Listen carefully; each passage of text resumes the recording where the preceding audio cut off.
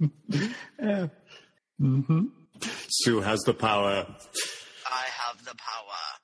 I also have a cat back. You have a cat on the back? We have a cat in here. I told poor cat, I told Alex that he was on my bed and he was in trouble and I was going to throw him off my bed. Only I didn't call him Alex, I called him Cat. And poor Cat, I was mad at her. Wait, no. I said I was grumpy and I was going to throw him off the bed. She said, I'm grumpy. Cat, get off the bed. You're not supposed to be on there. And I'm sitting here, like, looking around like, are you talking to me? Like, this is the first thing she says. That's because he came over and he put his claws in my arm. Can you see into my apartment? Are you magic? Yes. How did you know I was on the bed? Actually, I am magic. The chicks are right outside the door, so we could hear them. And if it starts to rain, Mom's going to yell at me to come down and help cover them up so they don't drown. Just so you know. Always good things. Well, you can make soup. I'm so glad. I want my babies to grow up. They're too little to be soup. Oh, okay. I'm so you let your babies grow up to be soup. That you live on. Mamas, don't let your babies grow up to be chickens. It's not the same thing. All right. So last time. Oh no, wait. Let's do this. Previously on Potterfic Weekly. I know. This is episode 270. Welcome to season 9 of Potterfic Weekly.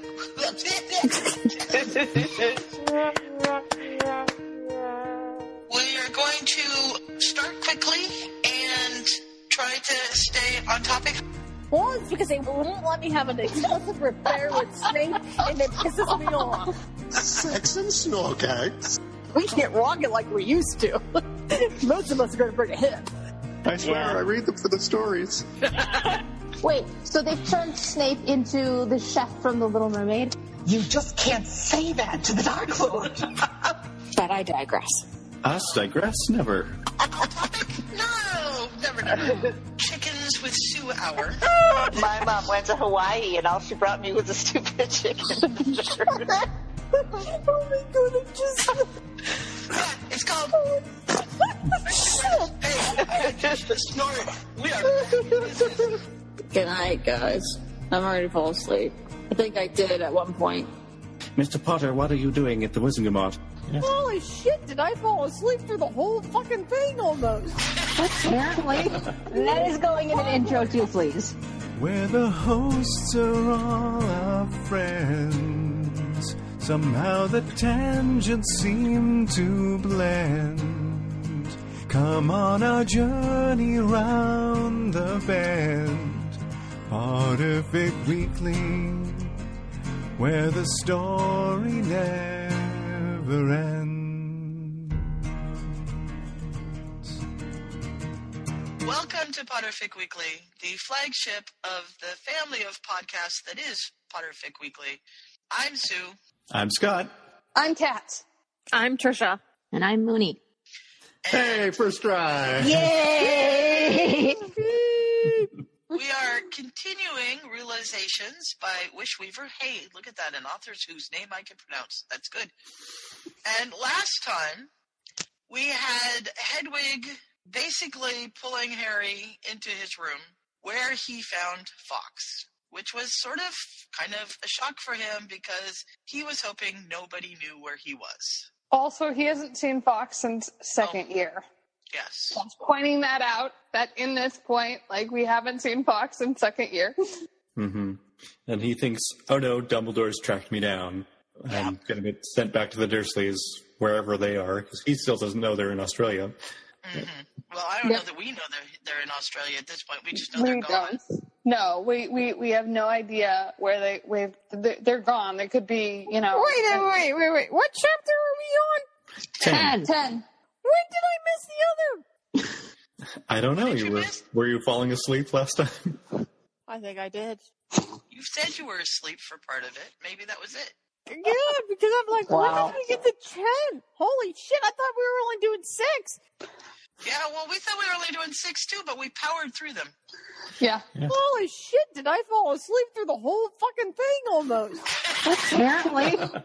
Well, I think 8. You were still talking, so there was I something summed there. up in. Was I talking? Oh my god! You were responding to things. Can we put that in one of the mashups? Yep. That's in an intro now. Oh shit! I was talking. That's impressive. That is very impressive. Speed through the last couple chapters because we knew people were getting tired. But. I think the chapter 8 I summarized in about a minute. Like literally 60 seconds. Okay, well I definitely didn't read through chapter 10, so I'll just we're starting chapter 10. We're going to 18, hopefully. You're very good, Trisha, at just kind of following along and throwing in things. So if you'd like to do that works for us. Okay, okay, all right. I'll go to. Already confessed that you didn't read all of the chapters that you were supposed to read because you were playing the new Harry Potter game. Yeah, well, and I was like, I still don't want to make friends. I don't want to make friends with the people they want me to make friends with. So I want to make friends with Snape, and they won't let me make friends with Snape. I want to have my own little affair with Snape, and they. I'm sure you'd want to be more than friends with Snape. I do. I do, and they won't let me do an R-rated version. How rude! It's because you're an 11-year-old in this game. So, Sue, FYI, you know how I was telling you that, like, you know, I didn't have time for this game that you've been trying to get everybody to do? This is why. Trisha is Exhibit A on that one. I have not even downloaded it, and I'm not going to. That's fine. You don't have to. I don't have time. Well, it's because they won't let me have an affair. Won't let me have an exclusive affair with Snape, and it pisses me off. That is going in an intro too, please. That's not okay. I'm just like, bong, chicka, wah, wah. That's a like, fire offense. I'm just like, I am totally not. Hey, I'm old enough. I'm just an 11-year-old body. I know you're old enough. 10-year-old body. So are you. What? Oh, dear. I've lost control. Complete control. But what I'm saying is that you need to design your own game so that you and Snape can bow chicka wow wow. Oh, God. No, I don't have time for that. Okay, hold on. No. This is like those time travel fics where Harry goes back and then he can't boink his wife, Ginny, because, you know, he's in an 11-year-old body and she's 9. Like, it's exactly the same thing. No, it's not. Yes, it is. It's not. Oh, boy. Consent is not about mental status. It's about physical status. Well, Trisha, I don't think I agree with you on that, but... What? Trisha, I'm sorry that they will not let you. What I mean is, if you're 11, but mentally you're 32 or 42 or whatever. Terrible. Okay, we're going to solve this, and we're going to find out what happens with Fox and Harry. And hopefully it won't be any of that. And God, I know you're talking about the Phoenix. Slight mispronunciation would have taken that a whole nother way. Okay, can I do something? Can I say something stupid? Because for a while I forgot who Fox was. Dumbledore's Phoenix has shown up in Harry's room. Okay. And he's bringing a crate. A big crate. A crate of what? Is he still okay? Wait, hold on. Is he still in the leaky cauldron? Yes. Okay, all right. Yeah, he's How long has upstairs he been or there? downstairs or wherever Tom's little spare room is. He's in Tom's old apartment that is currently Harry's old apartment. Okay, I've been there. Current apartment. Okay. Yeah. How He's long been has there this been?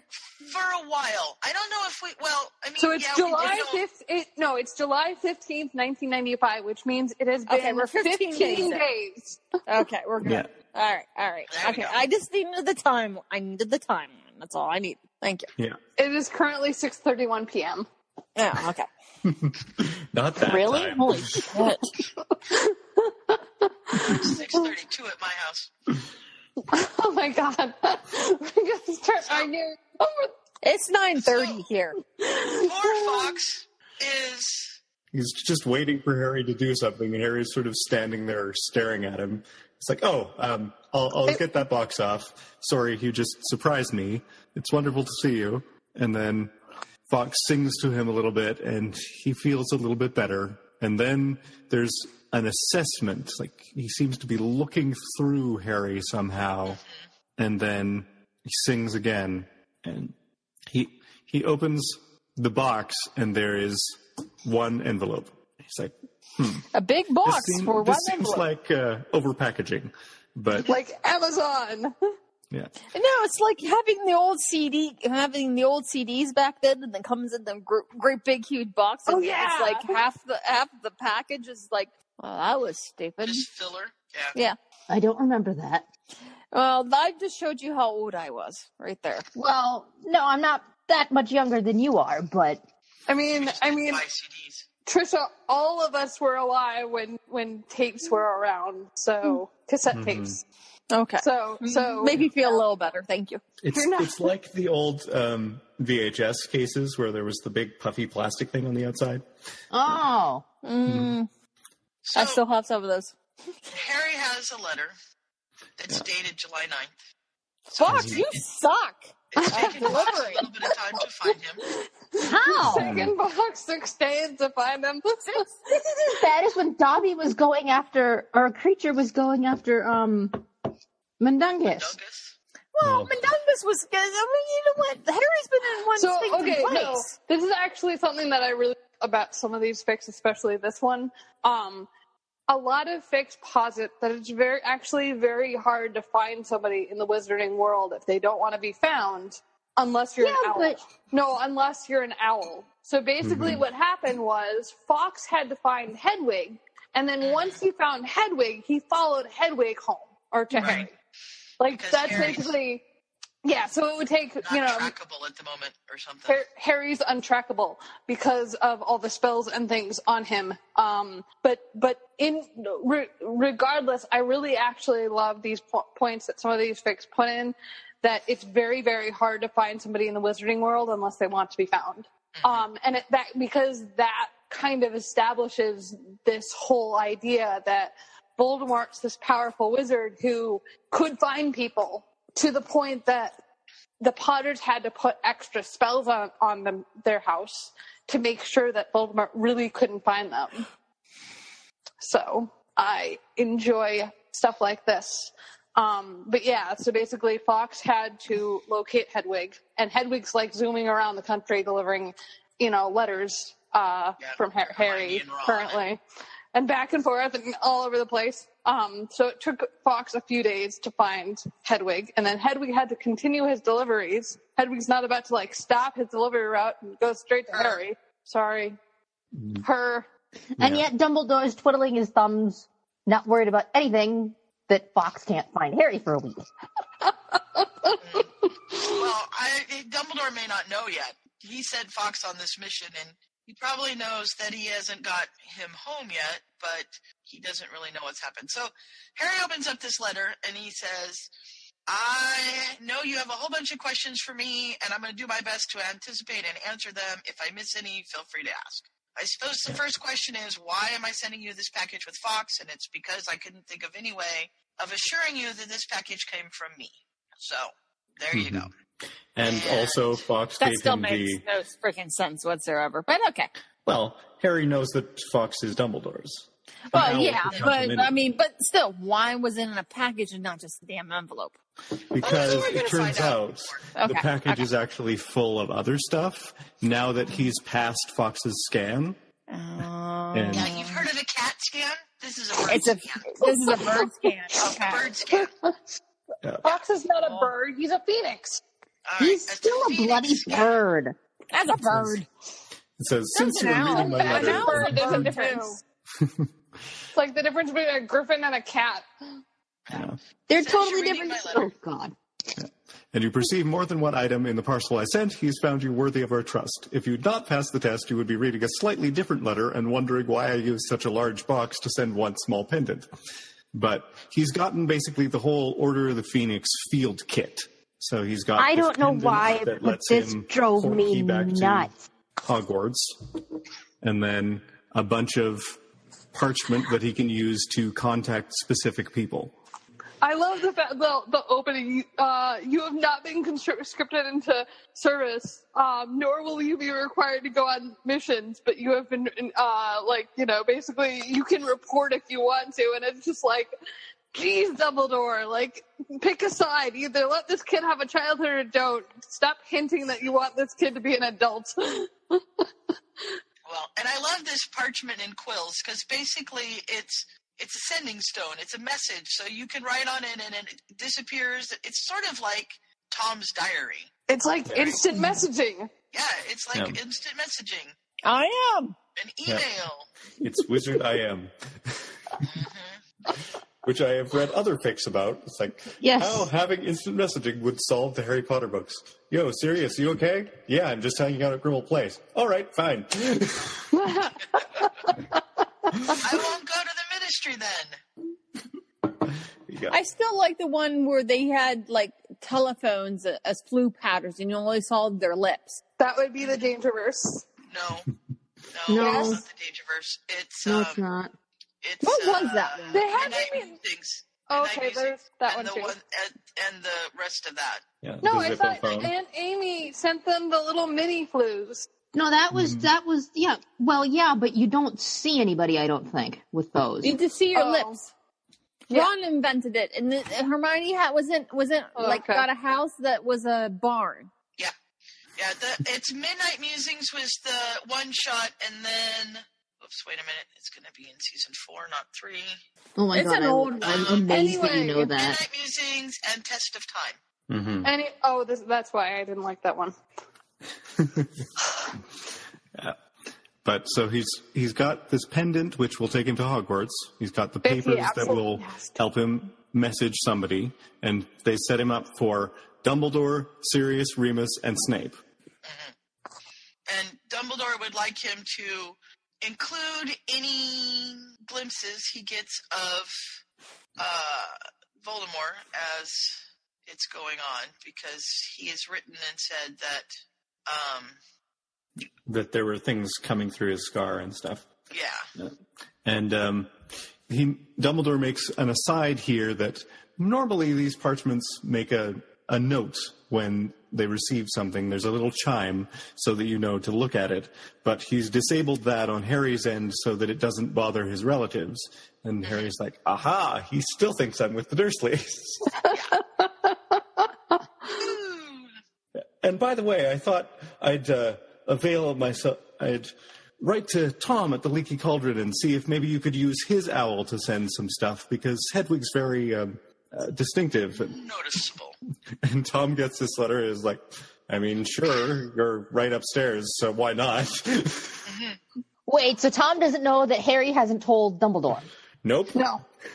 Tom told Harry to tell Dumbledore, and Harry just sent Dumbledore a letter and said, hey, I got a job, everything's cool, and never ever said where he was. Well, Harry was very specific about his promise.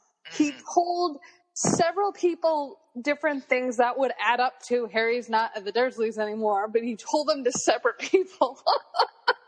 And none of them freaking talk to each other. If all the people would talk together, they would figure out where the hell he is. So basically, there's eventually in this set of chapters, they do get together and they figure out what's going on. But it's only when they basically actually get together and start talking to each other about every little bit and piece of Harry's life. Can we have Slytherins run the world? Because this would never happen. Can we have Slytherins run the world? Because this would never happen. No, but no, this is the thing. Harry is Slytherin. He begged for Gryffindor because he didn't want, No, I know that. To be in the bully's house. If we had Slytherins dealing with them, they wouldn't be this stupid. I mean, Snape never picked up on it. If he'd sent one of these letters to Snape in the first place, he probably would Snape have. hated it. But yeah, that's the thing is everybody has flaws. Everyone has if a bunch of Snapes ran the world, then there would be some things There'd be a correct. whole lot of sexiness going on. And everyone would either know potions really well Nothing, or Ulrich. not touch them with a 10-foot pole. I'm talking to Sue. I just spit up. That's absolutely ugh. Yummy. No. So I love the P.S. I nearly forgot. I forwarded your letter to Sirius and Remus. You should be hearing from them soon. Also, would you please thank Hedwig for graciously waiting while I assembled your package and guiding Fox to you. So, Fox did not fly around looking for Hedwig. Dumbledore wrote this letter and then waited several days for Hedwig to show up so that Fox could follow. I think it's how this works. Yeah. This is in response to Harry's letter that he sent Dumbledore. Mm-hmm. Yeah. And so then he's all excited that he's not, that he hasn't been found out. Harry is all excited. So then Harry feeds and waters Fox and Hedwig because they haven't apparently drunken anything for several days. Which seems unreasonable. Well, they have a drink. They probably have, but, they could always take a drink anyway. And then he finds the letter from Sirius, and it turns out it's actually from Remus because Padfoot's asleep. Yeah. We've been taking turns doing this very boring job, and now it's my turn to watch while he sleeps. Yep. Yeah. And he says that Albus and Sirius have been keeping him up to date on the news, so he didn't realize that he hadn't actually written Harry himself, but he's welcome to, write back, and that would be fine. How are you doing? And he, talks about the full moon's coming up, and that's not great, but should be okay. And he has Albus the Wolfsbane. Sending him Wolfsbane potions, so that's going to work, although it really doesn't taste very good. But when do medicinal potions taste good anyway? So yeah. He's rambling, basically. And then he points out, you seem to be managing fairly well, and it's good that you're keeping busy, but just be sure that you're not internalizing everything, because Lily used to do that and drove us crazy. Harry, not internalize everything? Well, actually, no. Harry hasn't been internalizing everything because he's been crying about it. Right. Mm-hmm, finally. Point. But, this is his first time in 3 years. Just 3 years? Seriously? This is the first time in, since he got sent to the Dursleys that he's basically cried without being punished for it. Mm-hmm. That's true. I feel like we see him cry once in book 1, but I could be making that up. I don't know. When? I'm probably, I don't think it's until book 4. I'm probably thinking of some fic or other, but I'm sure he has cried at some point while he's at the Dursleys. It hasn't been 13 years, right? But he gets there's punished a lot for of repression. Yeah. He cries very quietly.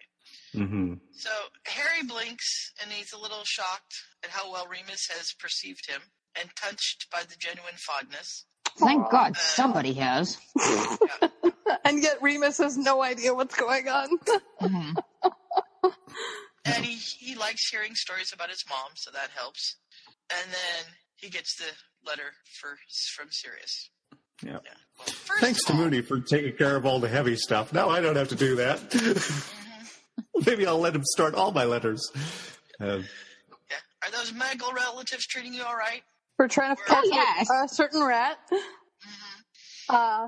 I like how he assumes that he asked permission from Albus to get a summer job. Yeah.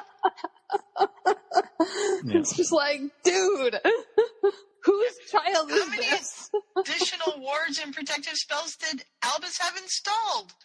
He must have done a lot. Yeah, and he's very impressed that he's already started doing his assignments, because James and Sirius were never good at that. But of course not. And while they didn't like homework when they were at Hogwarts, he advises start studying for your owls because you don't want to cram for those. No. Yeah, and the newts are worse. Yeah. And then he has a letter from Ron. Mm-hmm. And he's like, well, my holiday's been weird.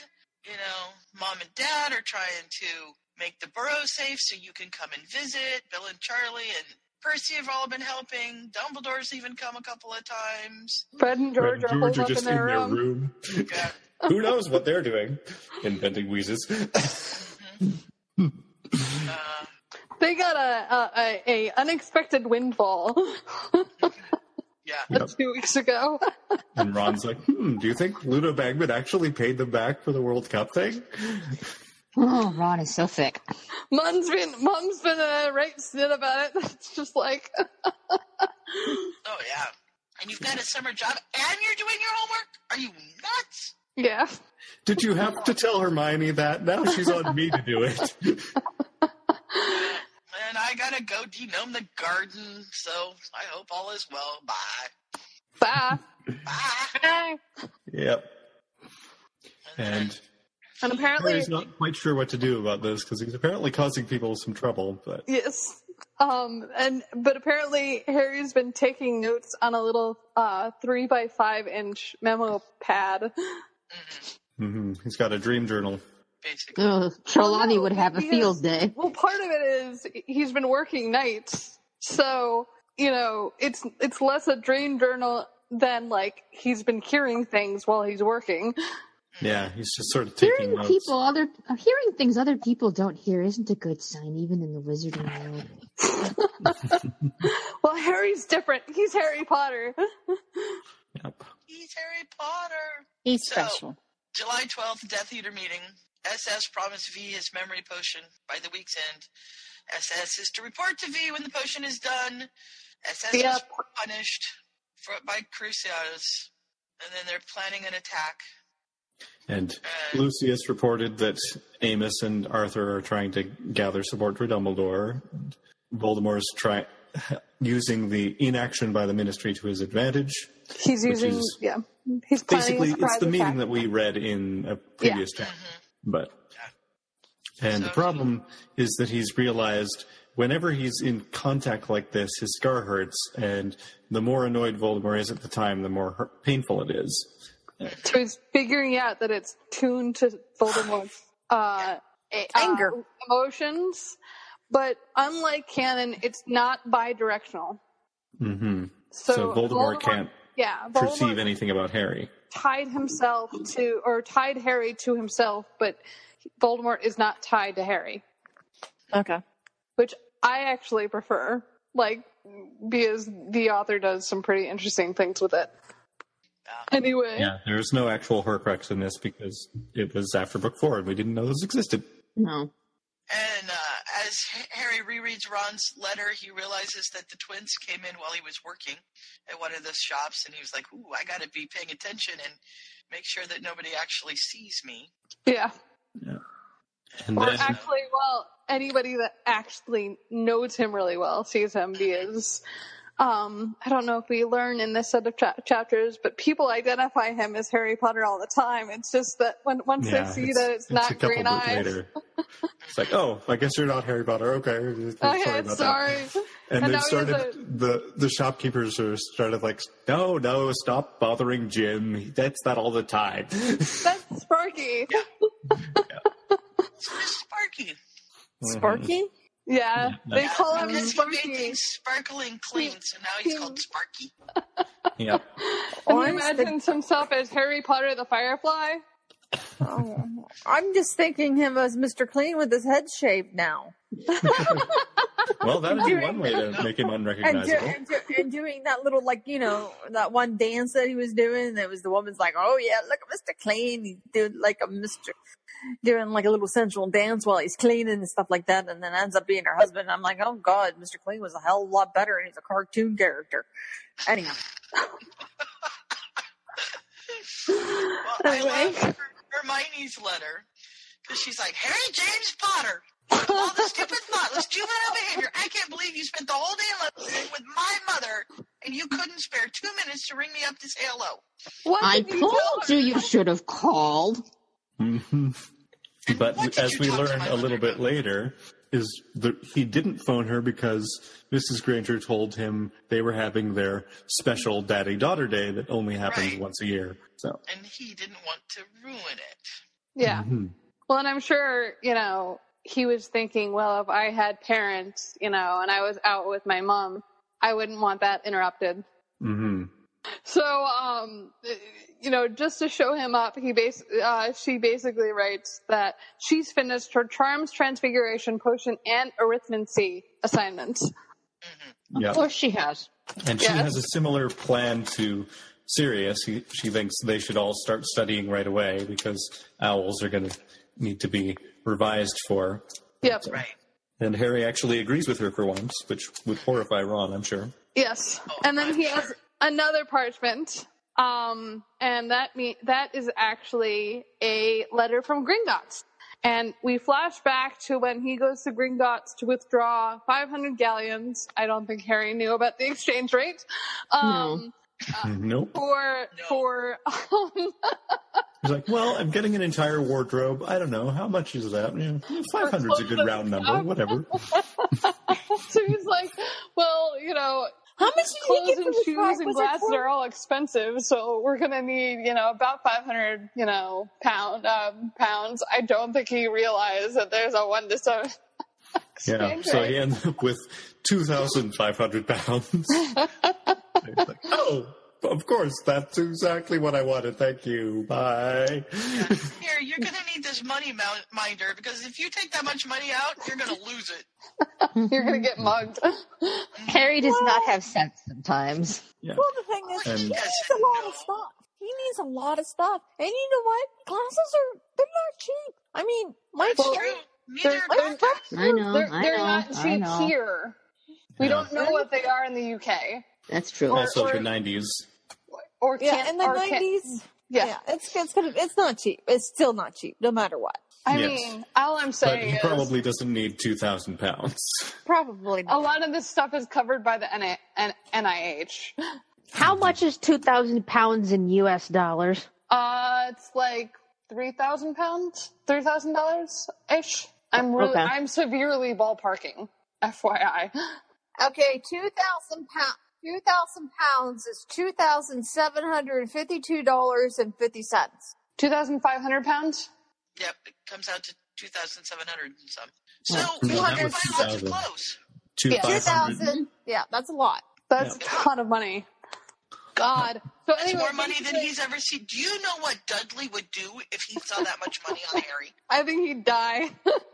He would, well, he'd beat him up and steal it, but he would just have a heart attack. Yeah. Where'd you get that money?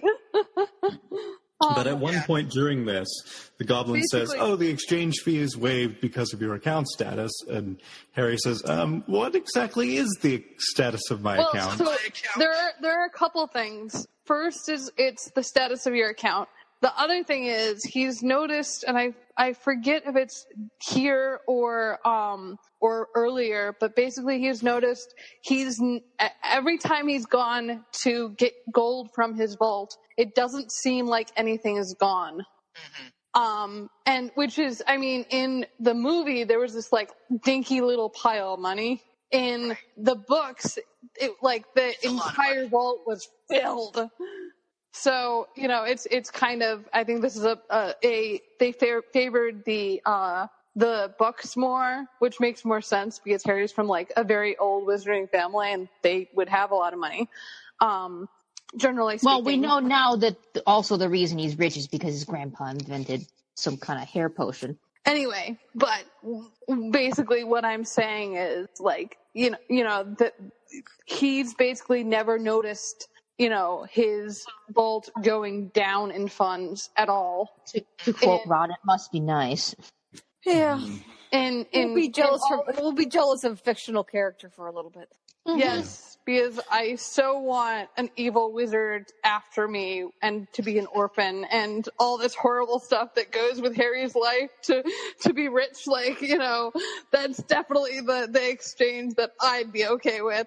Wow, my goodness, aren't you the Debbie Downer? But so basically, because he's never noticed his vault going down, and Griphook makes some comment about his account status, he's suddenly curious about how much money he actually has. And so basically, Griphook is shocked that he's never gotten a letter about how much money he has. So he gets one, and this is what this is. So he puts the key into the letter. You've gone completely, Kat. So he puts the key on the letterhead, because it has to be confirmed that that's who he is. And it confirms him, and so he gets through to his account. But his account, it's not monthly, it's quarterly, because they've not been getting anything lately. So Griphook says, I don't know exactly what your account balance is going to be, but we're going to be able to ballpark it for you. Yeah. Yeah. Well, so they said we can ballpark it, or we can give you the actual funds, like the live account funds. Right, but Owl, that'll take an Owl in 5 days. But they're going to ballpark it for him now. They didn't, but they didn't. No, they didn't. No, he Harry says scanned the numbers as they filed in, raising his eyebrows and letting out a low whistle of surprise. Right. Whoa, he thought. Unable to find words. There was more This in is his vault than he thought. Sue. This is the letter that he's getting 5 days later. No. Yes. I don't think so. I think he obeyed. He watched, torn between fascination and horror as he's drawn into the... Yeah. Oh, this is on the letterhead of the paper that he just got. Yes. Okay. Yes, we're back from the flashback now. Yeah. See, I was confused. Gotcha. Yeah, because we flash back to him agreeing to get this letter, and then now he's got the letter. Yeah. Okay. Yeah. So he's got the letter. Now he's seeing the live funds come in. And, he's like, whoa, like I've been like very, very carefully trying to figure out how long I could draw this out, but I'm not going to have to draw this out. Man, I'm rich. Yeah. And he's always worried about how much he's got. He earns more than what he needs a year in interest. So he's got it made. This is where it mentions the bit about never seeing any change from his withdrawals. Yeah. Yeah. And so he's just sort of sitting and assimilating, and then the box that came with him from Mrs. Figs is like a puppy and sidles over. It's like, hey, my turn, me. You gonna play with me now? And it's all his stuff from his childhood. This is like that scene in Mary Poppins where like they tear the dad tears the letter apart and like throws it in the fire and it like gets fixed. Mm-hmm. I'm gonna say almost exactly. This is totally Beauty and the Beast. This scene made me cry because it's everything that Harry cared about when he was a kid that his guardians didn't care about. Mm-hmm. And because they didn't care about him or his stuff, they would just shred it to pieces and throw it out. Mm-hmm. And it never occurred to Mrs. Fig to like. She never looked. She never looked. She forgot about it. Mm-hmm. I do like the little explanation that happens later in these chapters, like how the heck is this trunk a thing? How it happened, and it's because she saw Petunia, I think, throwing out some artwork of Harry's at one point. Yeah. And she saw her throwing out Harry's baby thing. Yes. And so she put this charm onto them that anything related to Harry that they decided to throw out, they'd throw into the kitchen bin, and that particular bin would fix it and send it to this trunk. And then she remembers it at this point, 10 years later, and it's like, oh, I never turned those off. That trunk must be getting really full by now. I should go find that. I should go sort through that and give the important stuff to Harry. And it's full of like his report cards and all the things that the Dursleys never even looked twice at. And, so it's basically all these, creative drawings. He gets notes from his teachers and he can see that, oh, hey, people actually were concerned about me. The Dursleys are just terrible. Yeah. And which, it's one of those things of imagine having, literally no childhood. No one cares about you. No one gives a damn. And, you get this box, when you're 15, 16, when you're now safe, you've been abandoned by these Dursleys, and you think that no one who has the power to change your life is going to care enough to change your life. And you've just got to figure things out for yourself. And you get this box with all the things that your parents would have loved to get. So this box just makes me so sad. Yeah, it's so amazing. It's such a really neat piece that the author did. Oh, it's a very neat piece. It's one of those bit of his childhood that, when she first started throwing this stuff away, he was a child and he didn't know how important it was going to be to him. Yeah. And now he realizes how important it is. And he's just tickled to get this stuff. Yeah. He even has his first letter that got burnt. Yeah. Mm-hmm. They put the ashes in the waste bin and it fixed it. Yeah, it's a little singed, but that's okay. And then we change views. To Mrs. Fick. We start up seeing the very first person starting to put things together. Yeah. She wanders by Privet Drive and it's like, oh, for sale? What?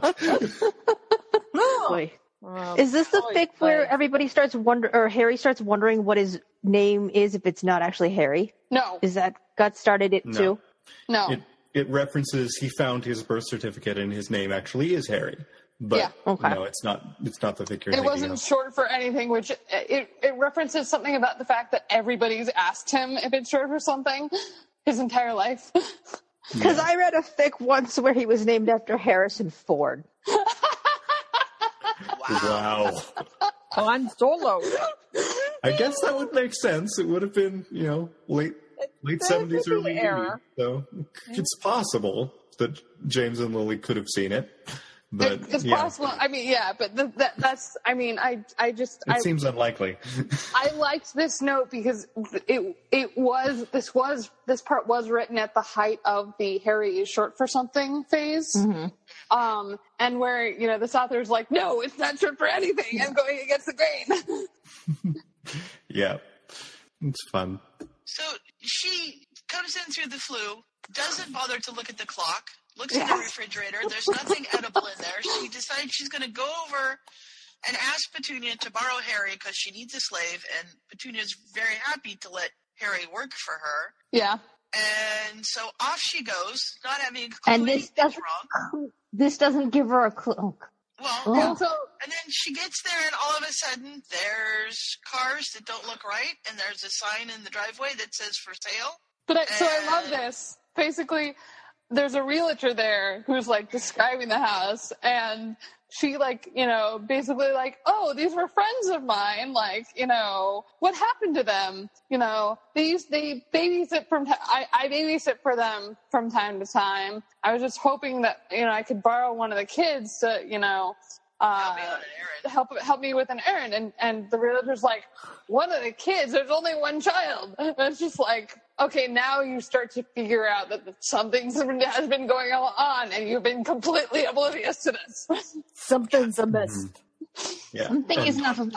We still don't know Australia. They just say that Vernon's been transferred somewhere. Yeah, so basically they're gone. Yeah. And I mean, frankly, I kind of like this approach that Harry put. He doesn't care where they went. If they went to the next block or around the world, they abandoned him, and B, good riddance, because they never loved him anyway. Yeah. So it's not like they left him a note or anything. Right. Exactly. Or cared enough at all. Yeah. For him at any point of his life. Yeah. So. At the beginning of the next chapter, Arabella immediately apparates home and looks at the clock, and it says unknown. Finally, good Lord. I like the title of this chapter. Harry hunting anyone? That's such a callback to the canon. Yep. She's going, I just saw Petunia before I left. She was fine. That was 2 weeks ago. Yeah. Mm-hmm. Or more. I thought it would be more because they were completely gone by July 1st. Yeah. So it was a few days before, which probably could have been a week before because they've been so busy. Yeah. And I love, she's think. Oh, I know, let's call his work and find out what happened. So she finds the phone book and calls up Grunnings. Whatever you call it. And she asks for Vernon Dursley.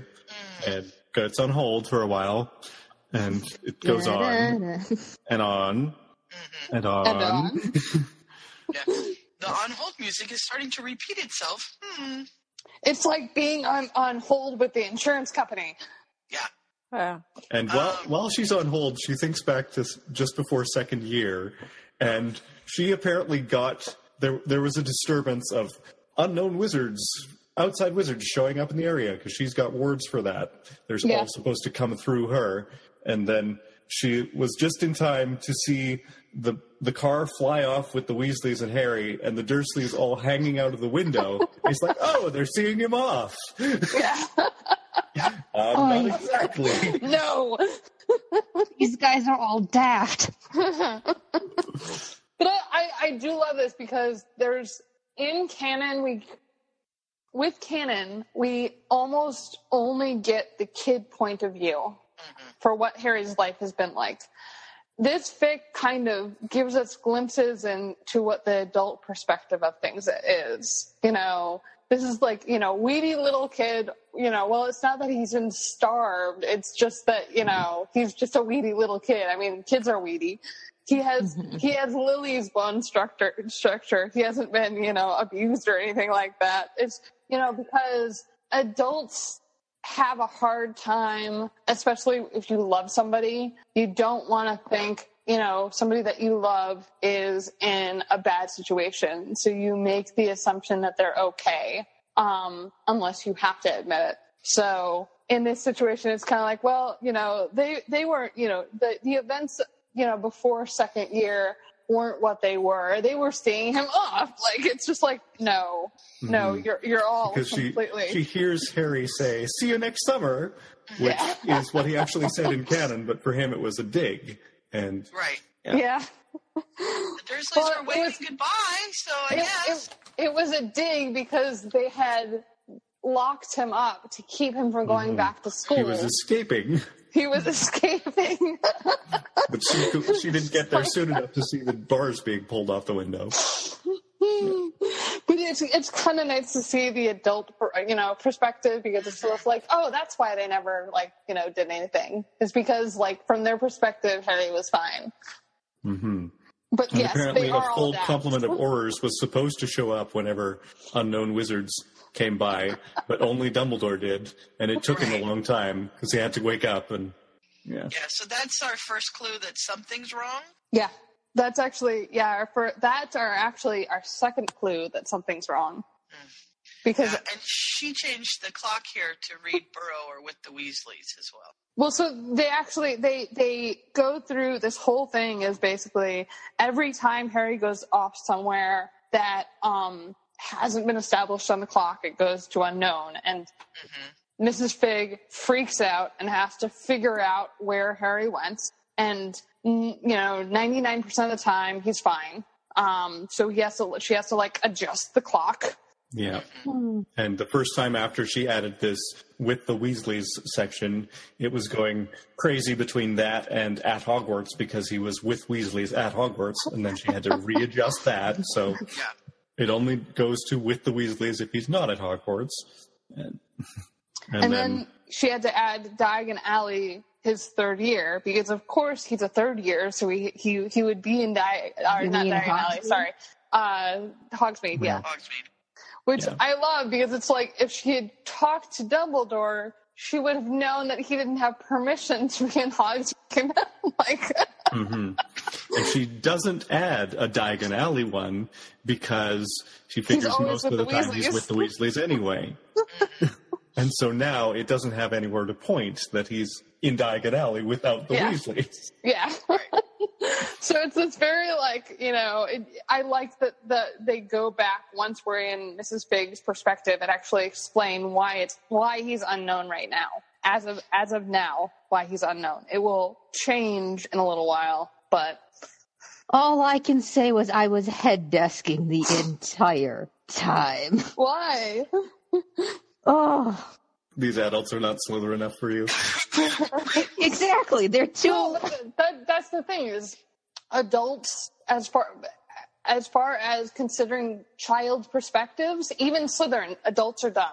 Because adults are dealing with adult things, and they don't think that kids have enough intelligence or perspective to add anything to that. And how many times has that been their downfall?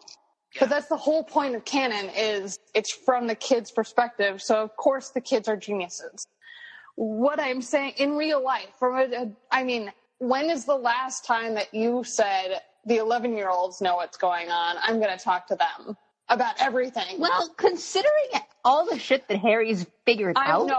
But the thing is, you don't know how much shit Harry's figured out because he hangs out with Hermione.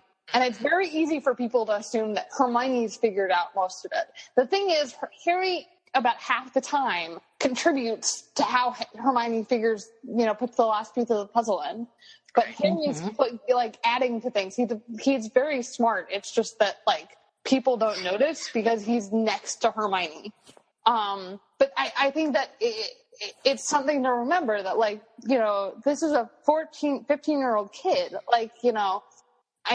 I spent a good years being a youth leader, and I had my kids, and I listened to them. But I watched their parents and plenty of adults in the church who just didn't care what they had to say, didn't care about their opinion. And, these are insightful, intelligent kids, every one of them. So I could totally believe this happening, Slytherin or not. It doesn't matter what your house is. You don't care what the kids think because you know better. Yeah, we just wish they thought more. But yeah, it would be wonderful if they paid more attention to what was going on with Harry. I'm just saying I could buy this. I don't think it's... Oh, I can buy it. I'm just not happy with it. Okay. Yeah, no, yeah. I'm not happy with it. I don't think anybody's happy with it because, the fact that Mrs. Fig was monitoring Harry this entire time, both canon and in the spic, means that basically they were dumb enough to not realize that Harry was being abused. I'm just saying that I don't think that you can just say, well, it's because they're not Slytherins, because... no, I'm not necessarily saying that, but...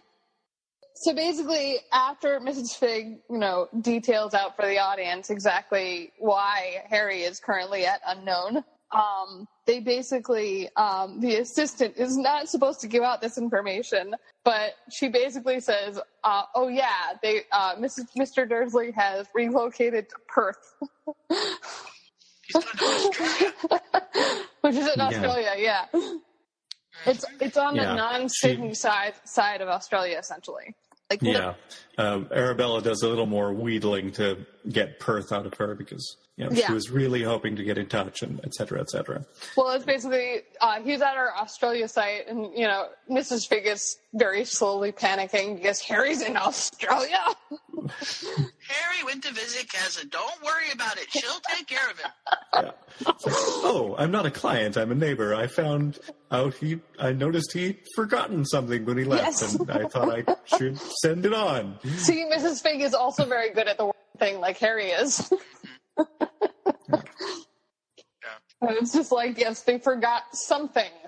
They forgot their child. Oh, well, but she doesn't know that. She thinks he went with them. Yeah. No. That's true. Currently it's they're trying to track down Harry, and they currently think he's in Perth, and it's just okay, we need to get some Australian wizards on this. So that's it's like the little princess when she was on the other side of the wall the entire damn time. Yeah. Yep. So basically, they switched to Perth, and Mrs. Dursley is unpacking boxes, and Dudley is driving her crazy. Of course. And she's actually mentally complimenting Harry because Harry's easy and Harry is quiet and Harry will do what he's told, while Dudley is loud and difficult and he will not do what he's told. And it's just I wonder why that is. Bad parenting. Uh-huh. Yeah. I think we skipped over some scenes here, actually. Yes, we did. Oh, did we? Yes, we skipped a lot. First we get the Weasleys cleaning out the shed and discovering the bars. No, we don't. Yes, we do. Yeah, after Mrs. Fig's conversation. There are two for Perth. No, so, okay, Mrs. Fig, blah, blah, blah. I'm not a client. I'm a neighbor. Yeah. Blah, blah, blah. And we have a little mini flashback to the first time she met Petunia. No, they're and thinking Perth. They were odd. That's where we learn about this box that she charmed, et cetera, et cetera. There's the flashback, and then the next page. It's not the next page. Is Arthur Weasley. Yeah. Easy, just a little bit more. Hold on. No, I'm not saying you're wrong. I'm just saying there's an extra section that you guys are skipping over. You skipped it. Not as far as fanfiction.net goes. I remember reading what you're talking about, but it doesn't happen yet. Hold on. Did Trisha disappear? Yeah, she's asleep. Okay. She was going to the bathroom and she hasn't come back. She's probably on mute. That was the weirdest thing I've ever done in my entire life. So I flipped over one page and it went like 6 pages, down on my ebook. Wow. So it's just like, I'm like, and I'm just like, because it's been a while, so it's hard to figure out the order of these things. It could conceivably have gone to Australia there. That's what I'm saying. Yeah, it makes sense, but yeah. So she makes contact. I apologize. So she makes contact with the Dursleys and basically makes her out. She's very Slytherin, and she makes herself out to be basically this elderly woman who needs help. And it's somebody who can watch Harry frequently. So the only times that she has to watch Dudley are basically the infrequent times that they have to take Harry to the pediatrician or the optometrist, which is just like, well, considering the fact that it's been a very long time since Harry has changed his glasses. It probably hasn't happened much. No. And so she could probably, so this is, so, okay, I see where I went wrong. Mm-hmm. Anyway, we're switching over to the Weasleys. The Weasleys, yes. Who are trying to ward the house. And I do like how they describe the warding here. Okay. How it's basically like a thin film that's very easily torn. So you have to be very, very careful in making sure that the edges of each part of the ward knit together, and there's no holes or tears or slippage, because then something can get through. Mm-hmm. Yeah, they talk about how people who do this all the time tend to form teams that they work with because they know how each other works. Yeah, they get used to their patterns and stuff. Yeah, because they'd originally started by they're going to ward the burrow, but then they thought, the kids are going to be outside and stuff, so we better ward the grounds and the shed and the other stuff as well. And now they're trying to integrate all that in. So they're taking a break, and Molly's just like, can we clean this up, because there's so much Muggle rubbish in here. And Arthur's like, I suppose I could part with a little bit of it, just a tiny bit. Like, he's like looking at 2 things that he's willing to part with. And Ron and Ginny come out with lemonade that Ginny made for them to drink because they've been doing hot and sweaty work. And Molly finds Harry's windows and oh no, Arthur finds him first because he's rummaging a little bit. He's like, I don't recognize that. And Ron says, I remember those. Those are Harry's. No, but before he says those are Harry's, he says, I almost forgotten about those. And his mother thinks he's collecting Muggle rubbish too. And he's like, no, those are Harry's. And, then they flash back to the twins telling Molly they're starving him. There were bars on his window. And then, suddenly the moment of realization comes for them that, Harry's this was actual literal truth. Yeah. It's about bloody time. And they're actually, suddenly, I kind of always have seen this moment as in my mind of, everything zooms in on Mom. And she looks at, every single hint that Harry's ever given her flashes really quick through the viewers, kind of it's the, oh my God. Yeah. It's those animated scenes you see where there's a geometry drawing itself in the air in front of your head. Yeah. It's yeah, by the way. And she's still trying to which I've seen a lot of people do this. She's trying to say, oh no, Harry couldn't be abused. He's not maladjusted or, anything. That doesn't fit.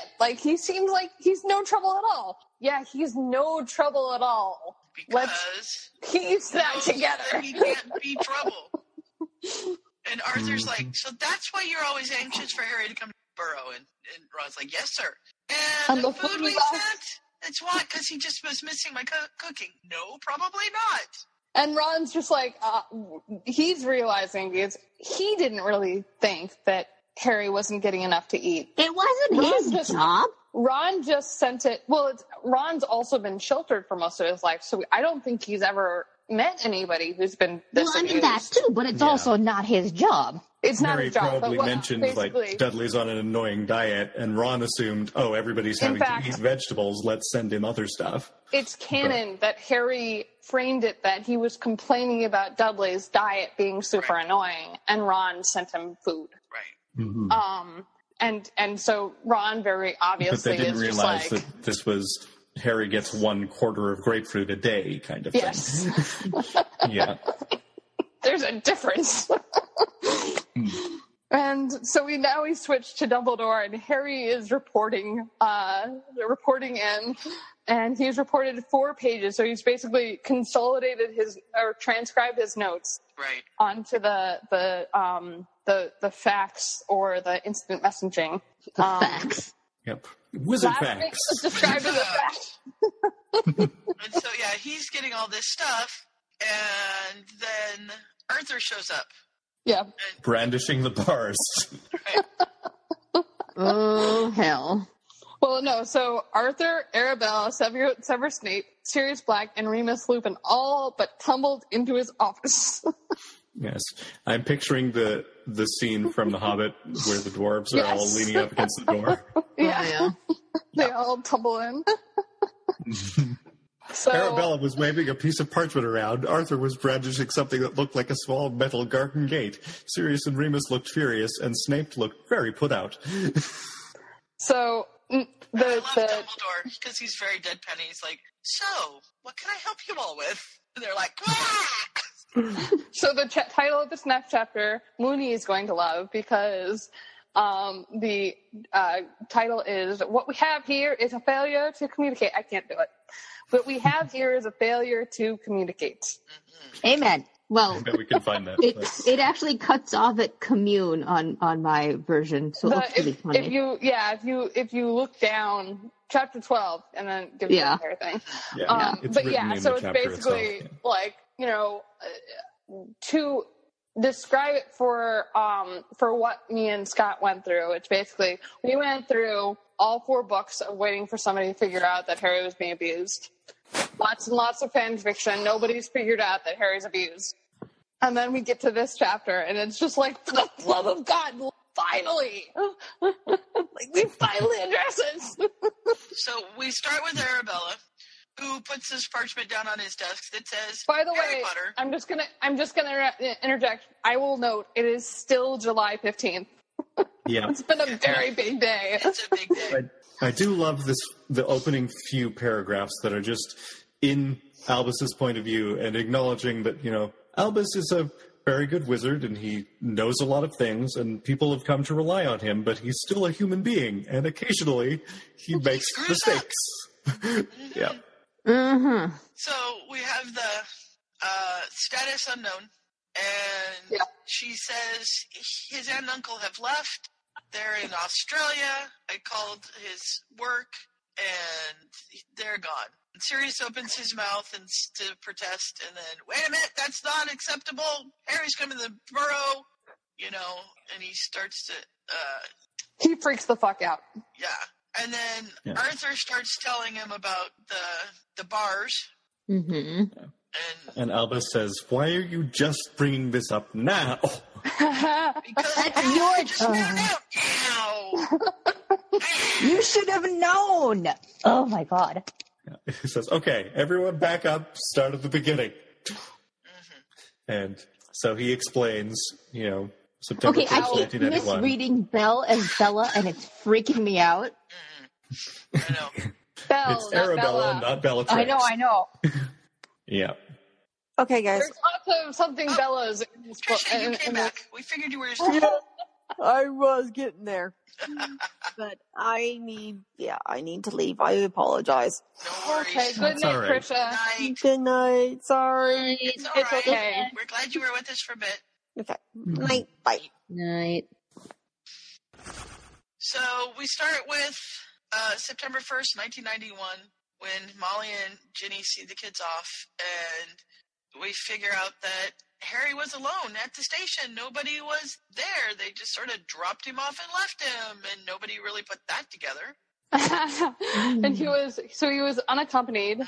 Mm-hmm. He was never told how to get onto the platform. Well, that was Hagrid's fault. That was Hagrid's fault. Well, Dumbledore's fault and Hagrid's fault. He had glasses and worn baggy clothes, and they thought, the family must be hurting financially, but, they went last summer and they're not. No. I'd even say they were well off, he says. Yeah. Harry's Christmas present was a 50-pence piece, which they thought was Ron thought it was funny, and, Arthur and Molly just thought it was, a little odd, but we don't know what Muggles do. And, no one really ever thought, but, it's kind of, and it was kind of weird that the Muggles were very comfortable or even well off. Other than suspicious, there wasn't a whole lot to point to. Mm-hmm. And we get a little piece from Arabella's point of view, remembering how delighted he always was by her little Christmas presents that she'd give him when he was over there. Right. And she's like, surely those can't be the only Christmas presents he ever got. Well, maybe. They probably were. Well, I mean, the Dursleys always made sure to get him something, I think they made a point of. But, it was like a hanger. Right. Yeah. Well, that was only when he went to school, though. I don't think they gave him anything before he went to school. Maybe. I don't know. Anyway. And then he talks about the beginning of the summer before second year. Ron wrote to Harry a bunch of times but never got anything back, and he started to get worried. And then he and the twins took this car and head over to Surrey, and then brought back these bars that Arthur has just found that afternoon. Right. Yep. They just stuck him in his shop and forgot about him. Because they were trying to sneak in and not wake up Molly, which of course didn't work. No. Yeah. And then we hear from Sirius. He says, that was why I wondered. And they're going, why what? Why Harry was so eager to come with me in third year when I'm this weird, ragged guy he's met 5 minutes ago. Yeah, because, really? I can come live with you? Well, I think it's not even just that. The invitation was barely out of Sirius's mouth before Harry was like, yep, I'm coming with you, and that's that. I don't have to see the Dursleys anymore. Yeah, because he was expecting him to be, I've lived with this family for 10 years. I kind of miss them, and that would be weird to just go off with somebody I've only just met. And nope. Yeah. Harry's into it. Yeah. And then Sirius says, Harry's admitted that he and his Muggle family aren't exactly close, but from what you're saying, he trailed off and then rounded on Dumbledore, eyes blazing. Am I to understand that my godson grew up in an abusive household and no one noticed? Thank you. I think maybe. It would seem, but that doesn't make sense. It doesn't make sense. It does. Hold on. He says, well, Harry did get a warning about improv magic, so maybe his uncle just overreacted that one time. And Sirius says, no, I saw Harry and his uncle that summer. And let's see, I was in my dog form, so it's going to take me a minute to figure this out. So they figure that Snape uses the potion that he's preparing for Voldemort on Sirius, which I'm sure testing it, it's been untested so far. Right. So testing it on Sirius is, if it goes bad, then oh well.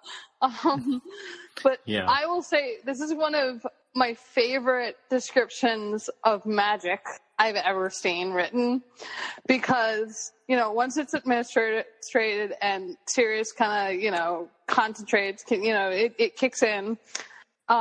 Snape says, excellent. Now, Black, I need you to concentrate on the first time you saw Potter. James? We met on the Hogwarts Express. Not that one, you idiot. James's son, Harry Potter. Oh, yes, Harry. Deep in the memory, Sirius smiled hugely and lifted his hand as if he were supporting an infant's head and bottom. Cute little thing, just born today, smart too, already knows his Uncle Patty. Snape pinched the bridge of his nose and resisted the urge to swear, while his companion smiled at the sappy look on Sirius's face. He couldn't even accuse Black of being a moron on purpose. He'd forgotten how bloody precise the questions had to be when memory or truth potions were used. Yeah. So finally, what happens when you found his house? Oh, I hid in the shadows and I heard voices, a man's loud yelling, "Come back here! Come back here! Put her right!" And a boy, Harry, said something like, "She deserved it, keep away," and I could see them. I could smell them both. Anger, fear, stress, blood. And everyone goes, what? Blood? Yeah. The man is the man. And there was a dog inside. I think the dog panicked and bit him. Yeah. And what of Potter? Was he injured? No. Alert, furious, on guard, but not hurt. Had his wand pointed at his uncle, keeping him back. Said, "I'm going. I've had enough." And he left. And that's when Harry blew up his aunt. Yeah. And then he trips and summons the night bus. Mm-hmm. Whoops. Yeah. I followed him, but I think I scared him, and then he got the night bus, and that was... And, yeah, is there an antidote? And so they give Sirius the antidote, because that would be interesting living the rest of his life that way. Mm-hmm. And Mr. Weasley says, "That seems very strange. That doesn't sound like Harry. He's generally very pleasant and even-tempered. I don't think I've ever heard him raise his voice." Yeah. And Remus goes, "I have." Yeah. But only when he's really been provoked. Yeah. Because what Remus is referring to is the only time Harry's ever gotten mad at this point in canon is the Shrieking Shack. Mm-hmm. Because basically he confronts Sirius because he thinks Sirius murdered his parents and put him, in the situation he's in. So of course he's going to be mad. Yep. And then Arabella says, "Well, Harry's remarkably healthy. He's had a couple of bumps and bruises, but, any kid has that." And then she's like, "Well, but wait, when he was 3 or 4, he had a broken arm." Yeah. Petunia said it was an accident. I remember because I had to watch Deadly. And I was like, "Oh, yeah, charming individual, that one. Oh, you've met him? Yeah. The boys gave him a ton toffee, and that was a problem." They're completely unreasonable. Harry should be awarded an Order of Merlin first class for managing as well as he had. They weren't even going to say goodbye to him. Yeah. And Arabella says, "I knew things weren't perfect. I noticed that Vernon and Petunia were very partial to Dudley when I first met them, but I hoped it would, they'd adjust." And so is not so. Yeah. They're talking about then they switch to calling the Ministry when Harry was first placed to make sure that he was okay. Because that is something I've never seen in another fic before. So they sent a junior staffer because in this fic they do have a child monitoring. Like this is partially like where the trace comes in and everything. Like there's an entire department for all minors who are magical, right, in the wizarding world. So they send this guy who has no clue. And he thinks Petunia is the most protective person ever because she was so angrily trying to get him out of the house. Right, she wouldn't even let him in the house, so she must be very protected. Yeah. And talking the effect about my identity had on his aunt was awe-inspiring. She snatched up Mr. Potter and stowed him in a cupboard under the stairs, snapped at her own son to keep back, then rounded on me. She looked at me with something akin to hatred, ordered me out of her house, and demanded I stay away from her family. I tried to explain this was just a routine check, but that just made her angrier.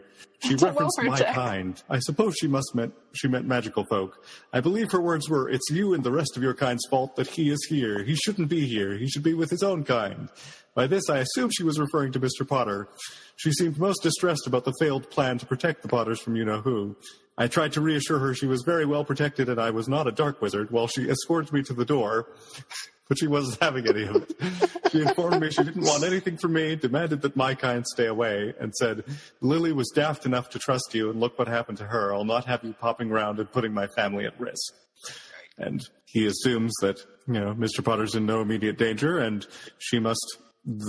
I recommend that interaction between the Ministry of Magic and the Dursley family be kept to a minimum. And security mandates that I be placed under a memory charm to erase Mr. Potter's location. Right. Yeah. So that just, It's basically, Dumbledore pretty much says, all right, we can surmise that things aren't great, but he's got a port key, and he hasn't come running to me yet, so we're going to guess that he's probably not in current danger. Of course, he doesn't remember that he said, don't get anybody else in danger, Harry. Stay away from people.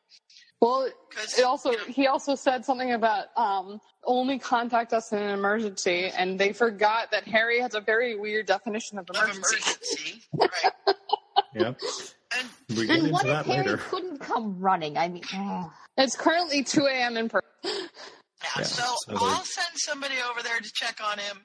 But for right now, there's no reason why he's not, with his family, and he's survived this long, without being in immediate danger. So he probably isn't. Mm-hmm. I mean, the logic is sound if you assume that Harry is with the Dursleys. Right. And he'll send a wizard to collect Harry in the morning because it's 2 a.m. in Perth right now. Yeah. So it's again, they're continuing to be really stupid with this. Mm-hmm. And then we get to Snape's news. He was just coming to let Dumbledore know that the potion was ready. Right. Yeah. And it'll probably be used on Peter any time now. And Peter might know where Harry lives. Right. Or lived. Because he was with them. Mm-hmm. So. Okay, how does the Ministry know? What? How does the Ministry not know? I mean, you need to keep it a secret, but that's one thing. Do they not keep have obliviating themselves. How did not know about what? Where he lives? Do they not have records of Harry? Okay, I mean, you want me to explain it, and then I'll have Sue cut it out. I don't mean it just. I can't. Okay, we found out later. There is a very reasonable. There's a very reasonable reason why Ministry officials don't know where Harry lives and why Harry's situation fell into what it fell into, and a bunch of other things. A bunch of other weird things that have happened within canon were explained by this. And I thought once you read this, you're going to think it's phenomenal, and all the things that you're going to have said about how you don't like this, you're going to take back. I promise you, because this is the single. This particular whole thing is the single cleverest thing I've ever read in a fan fiction. So it explains how wizards would randomly run into Harry, even if nobody knows where he lived in the first place. It does. All right. Just gotta wait. Yeah, just keep reading. It explains certain things that have happened in Harry's classes at Hogwarts. It explains a ton of shit. I remember the moment that I read this thing, and I read it, and I looked up, and I said, "That's genius." Yeah.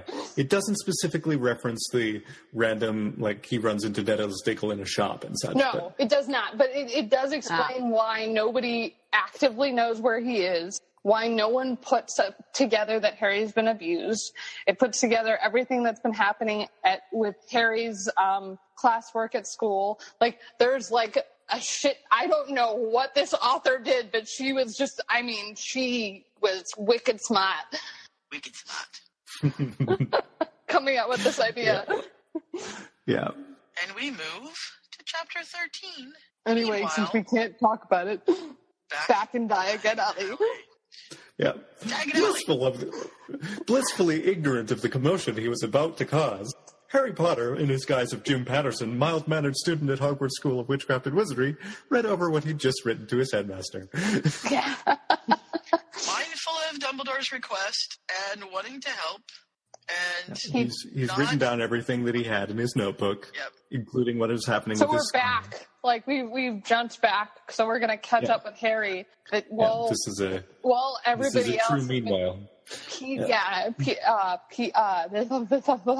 While everybody has been piecing together that Harry's been abused, Harry, who knows he's been abused, has been doing other things. He's writing his report to Dumbledore. And it was a little hard because, he tries to not tell anybody about his weaknesses, but he's compiled this letter. And so he's signed it off. He's, "Dear Professor Dumbledore, I'm working for my keep." No, this is his fake letter that he doesn't write.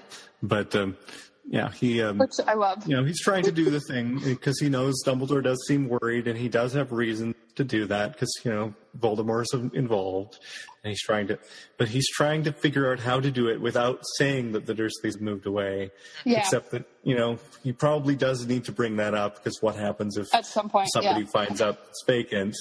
Because he doesn't want to just say, "Dear Professor Dumbledore, I'm at the Leaky Cauldron because my family abandoned me and I can't risk getting shipped off to an orphanage. On the upside, I finally got some clothes that fit. I hope you're well." I don't think Harry is concerned about if somebody finds it vacant. I think he's concerned if it sells to a Muggle and Voldemort goes there. Yeah. That's his fear. He doesn't want any random strangers dying just because he kept his mouth shut. Yeah, but he's concerned that the people on his side will find out it's empty because Dumbledore might show up to put some more wards on it, or Mrs. Fig might. Yeah, he doesn't want to surprise anybody, but he doesn't want to give up his anonymity because as long as everybody thinks that he's still at number 4, he's allowed to have the summer that he wants to have, and not he really enjoys being James Patterson. He loves being Jim. He's nobody for the first and that was what he wanted.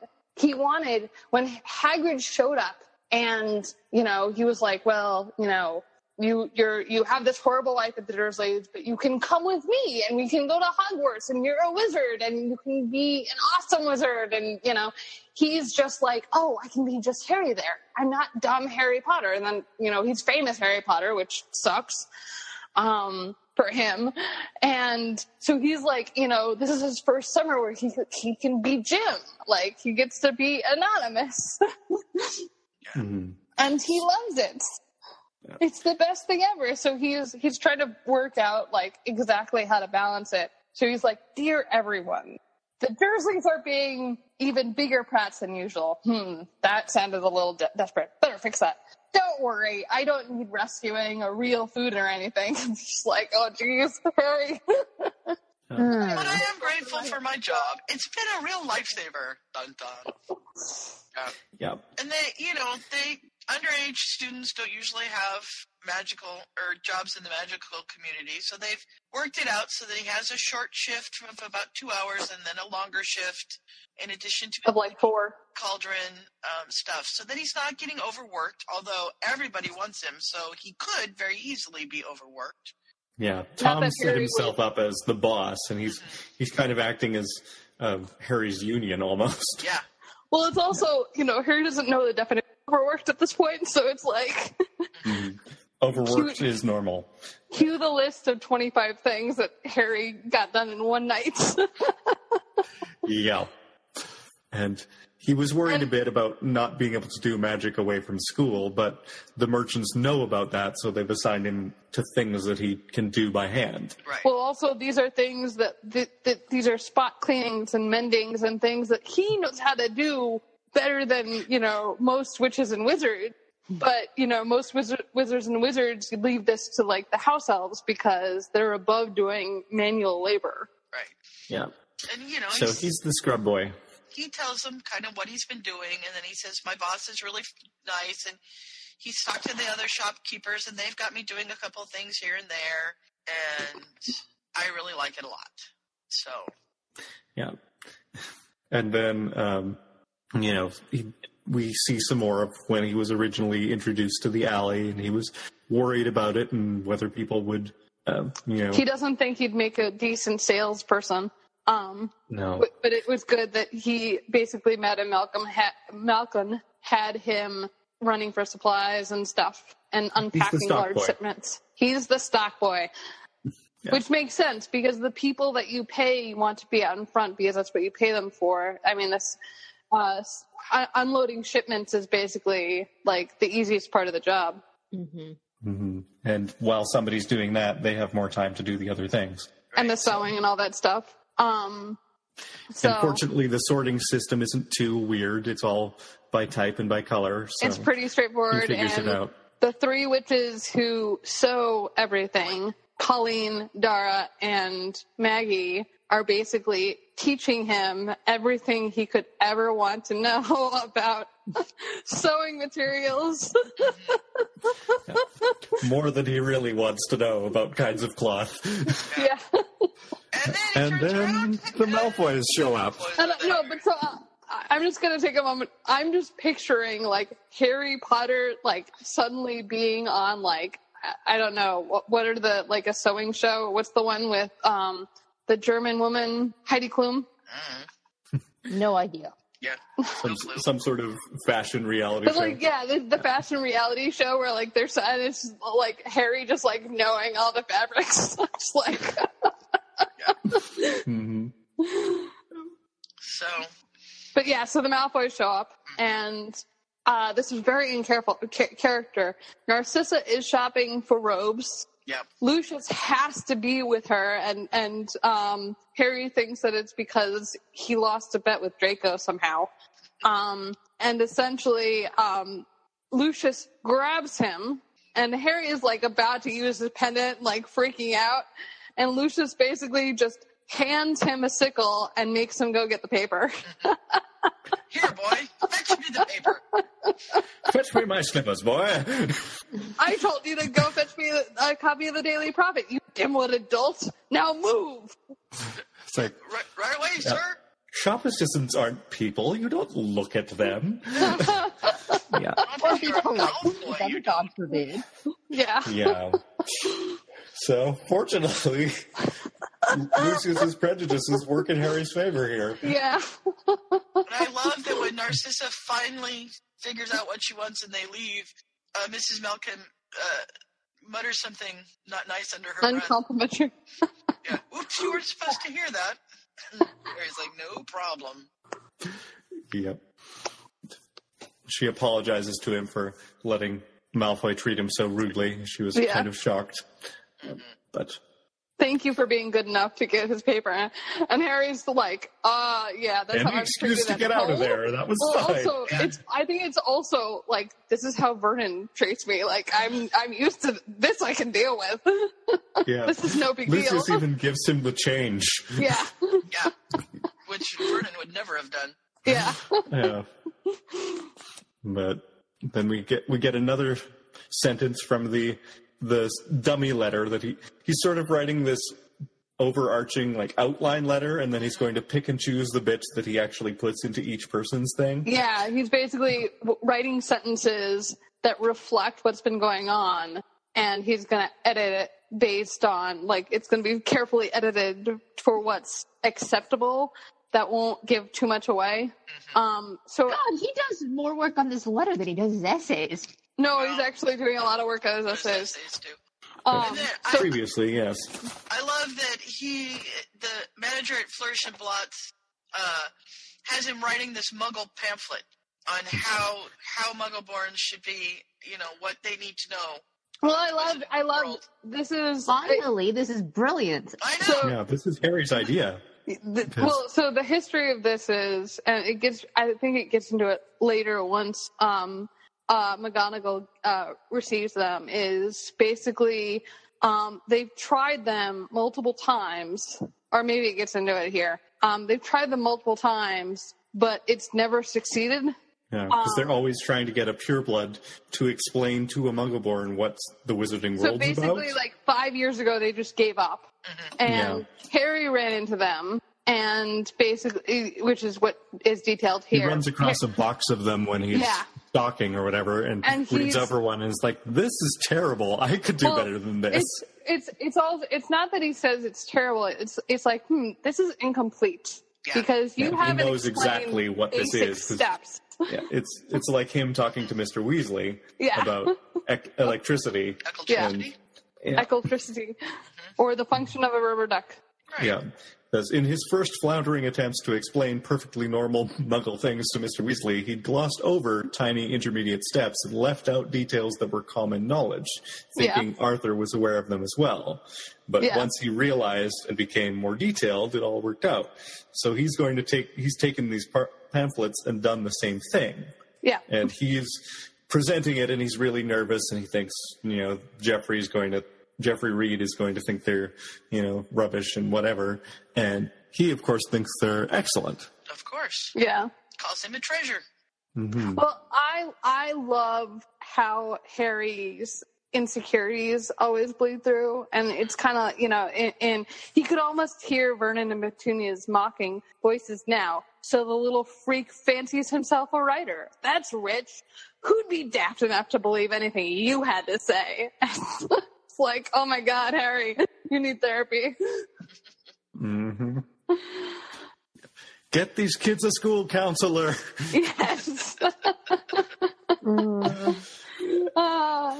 And then of course, Mr. Reed thinks it's awesome. Mm-hmm. And we see, I think in the next chapter, he sends it to Minerva and take a look at this. This is amazing. We have to get these printed. And Minerva's like, oh yeah, here we go again. And then looks at them and yeah. And he comes down early Harry's for his... spreading himself very thin. Yeah, but he's doing a lot. But at least Tom's kind of keeping him reined in a little bit. But also, things like this pamphlet, it's a one-off. Yeah. And it's mostly written. This is the thing. Writing something from scratch takes a very long time. Editing something that's already written, no problem at all. No time at all. Especially because he's got the basis. He's just tweaking it a bit. Yeah. So. Although it does seem from the description we get in later chapters that he's rewrote a fair amount of it because he's done it in a very conversational style. Mm-hmm. And, he probably reworked the wording and the tone and stuff like that, but the points that... Oh, could you imagine a pureblood trying to write it and sounding all pretentious? Oh, yeah. Yeah. Well, it's to get into Diagon Alley, you just press your wand against the wall. Well, it's also adults writing to adults versus these are 11-year-olds, you idiots. Well, but I think they're writing to the families. They're adults writing to adults. You're not going to be but later on, when they discuss the fact that Harry's written in a very conversational tone, it's like Harry wrote to the 11-year-olds rather than writing to the adults. But yeah. So basically, essentially, Harry does a very, very good job at either tweaking or rewriting or whatever the pamphlets. And Mr. Reed settles up with him at what he owes, and basically Jeffrey says, Sparky, you're a treasure. It's like, I don't need more nicknames. Sparky Treasure. And so he goes down, he gets to work, he goes to work a little bit early, and we go on to chapter 14. And he hears crying, and he's looking around. Wait, no, we don't. We do not have a chapter break here. He goes. So Harry the end of 13, he goes down, he talks to Tom for a minute, and he goes to work early. Tom teases him a bit. I'm trying to move us along because we need... Sorry. So I'm moving us on. Okay, I'm shutting up now. So we go and to the next chapter, which is Ms. Wright, and we find out that Harry's in the leaky, and he hears some crying. It's still July 15th. It's still July 15th. He's trying to figure out what's going on, and he looks down, and there's this little girl crying. Yeah, that was at the very end of 13. Is that he was hearing somebody, and then he looks around at the beginning of 14, and finally thinks to look down. Mm-hmm. And there's these two little girls who have lost their mother, and fortunately Tom knows what to do because Harry has no idea. Right. Yeah, he's like, "Oh my God, small girls." Yeah, and so Tom says, "Now what's all the fuss about? Can't be that bad. What's going on? I'm Tom. This is Sparky. What are your names?" And they introduce themselves, Kitty and Becky. And these are Americans. Yeah. And they've lost their mother because they slipped through this door and she kept going. Right. Because she can't see the leaky cauldron. Yep. She just left us. She was right behind us, and then she was gone, and she's going to be so mad.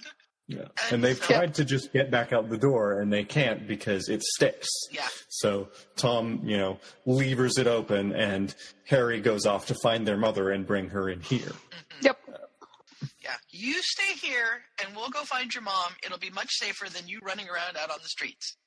And of course, Harry flashes to figure out they're Muggleborns. Yeah. Well, Tom knows instantly. Well, yeah.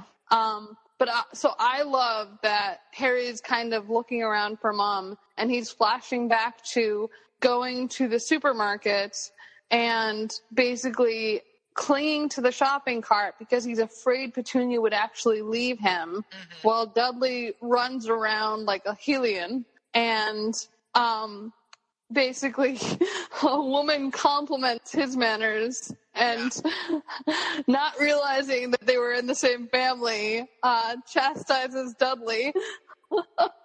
And Petunia does not take too kindly to that, and slaps him once they get home.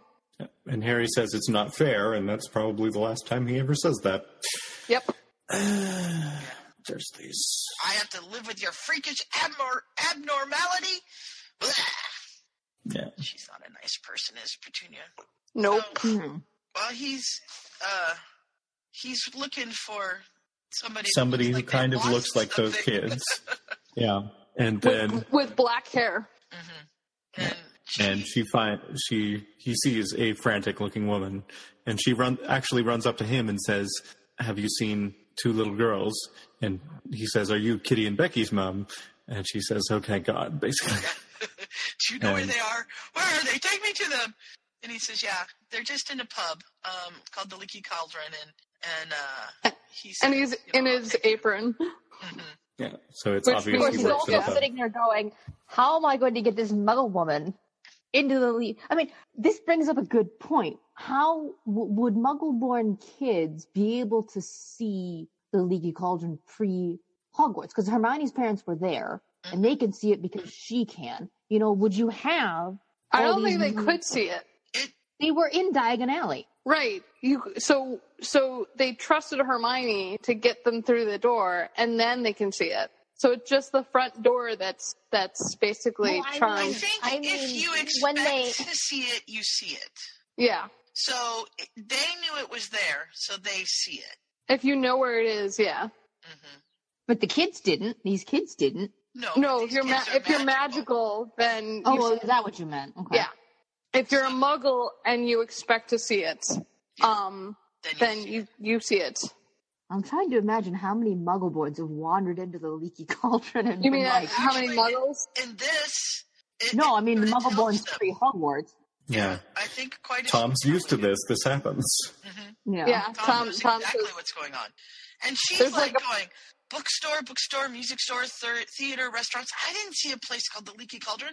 And then she's like, whoa, look, there it is. Because now she's expecting to see it. So she sees it. And so Harry, shall we? And he takes her in. And he's just glad he doesn't have to drag her by the arm, which he was wondering worried he might have to do. But and Tom's got him at the table with pumpkin juice, which they love. Becomes their new favorite thing. The woman switches abruptly into mommy mode, which Harry recognizes from Molly Weasley. Yeah. And she scolds them, because that's what you do when you're terrified and the kids get lost. You scold them, even though you're hugging them as hard as you can. And this makes me so sad, because Harry is now realizing that this is a parent thing to do. He thinks this is just a Molly Weasley thing, to be this in love with your kids. And, so suddenly he's imagining Lily Potter. He's like, I don't know if I want to see that. Oh my God. He was pretty unnerved by Molly to start with, because usually yelling is not a good sign. Yeah, he internally freaked out and went very quiet when Molly first started yelling, because when he arrived at the Burrow, because he was afraid that the hitting would start. So she's spent herself, and now she's sitting with her hands in her head and her head in her hands, and she looks like she's about ready to cry. And so Tom says, "Hey, I think your mom might want some tea. Come help me pick out some biscuits that she might like." And they do. And the kids are very confused. And Harry, once they're in the kitchen, Harry is very thankful that nothing that's magically automatic is on. And he's explaining that biscuits are cookies. And then they definitely get more excited. He's explaining the difference between American and English. Yeah. At first, we have a little scene with Sirius and Remus. They're trying to. They've decided they're going to set up a sting operation at Privet Drive, so that when Voldemort attacks the place, they'll be waiting for him. And Sirius is like, "One problem. How do we know when Voldemort's attacking the place? Yeah. Do we just camp out there? Or they're gonna set the mirror at Mrs. Figg's to monitor number 4, and they're gonna camp out at Mrs. Figg's. So on the way to Mrs. Figg's, they're going to stop at the Leaky Cauldron to say hi to Tom and get food. Mm-hmm. So Harry is in the kitchen getting tea and biscuits, explaining the difference between cookies and American biscuits. I always get them mixed up. Which it just brought me back to the first time we had Hufflepuff Dan over to the States. Mm-hmm. And we're explaining what an actual biscuit was, because it's actually this Vic has it wrong. It's not a scone. A scone is something different. They're similar, but they're not the same thing. They're closer to that than they are to cookies. Especially not a good Southern biscuit. It's not the same thing. And also, it just reminded me of the trip that we fed Hufflepuff Dan grits. Mm-hmm. Oh, grits. That'd be fun. That was my first time trying grits, too. Oh, they're so good. I told my mom I wanted biscuits. And she's like, "Okay, I'm going to make biscuits." She kept forgetting, and finally she's like, "Oh, yeah, I'm making biscuits today." I'm like, "All right, cool." And she's like, "I'm going to put currants in them." I'm like, "You can't put currants in biscuits? That's not what I want."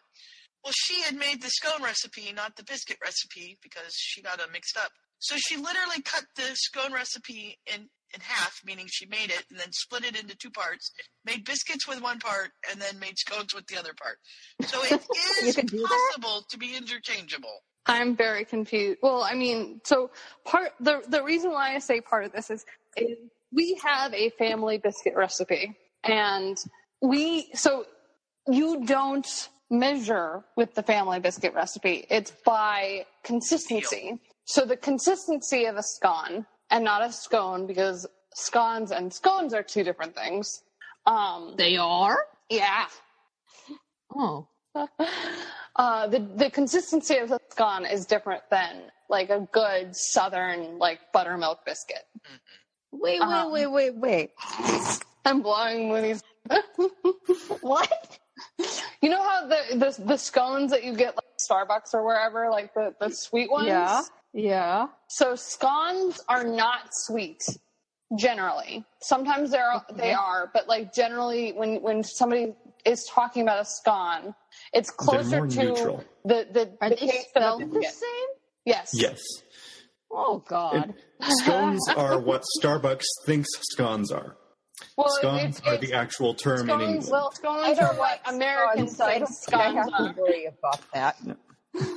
I just meant because there's American there's scones. It's not an actual there are 2 different things that people are making at the same time. What I'm saying is American scones are sweet and always sweet, and it's not that it doesn't have the neutral taste of a scone or a biscuit. Yeah. But it's not that somebody deliberately decided I'm going to make a different thing called a scone. No, yeah, it's just that's just a mispronunciation or the American version of I'm purposefully giving the different pronunciations to differentiate between the 2 foods, which are vastly different. Yeah, I understand. Baked goods. Oh. English is weird. English is weird.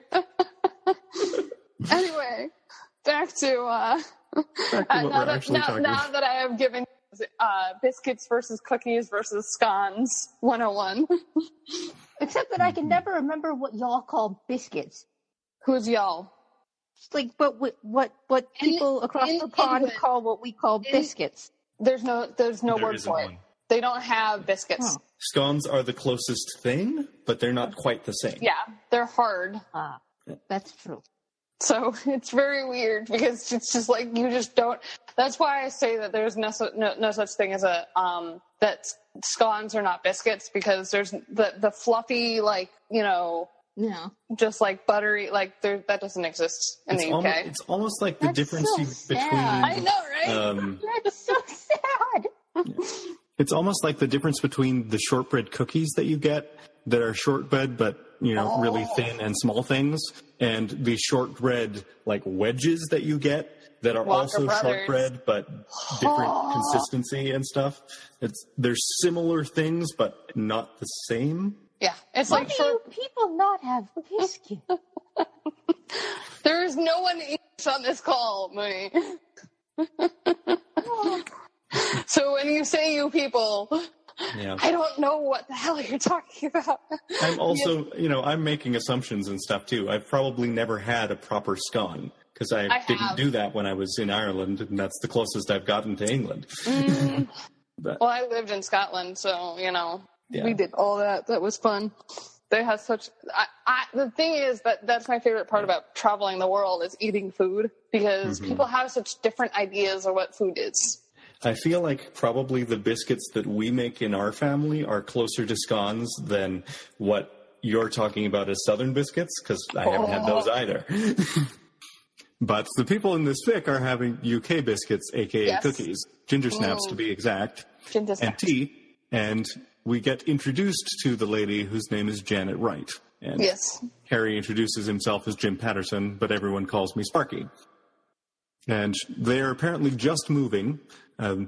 She's due to start work in August, and her husband Steve is coming over later because he's delayed.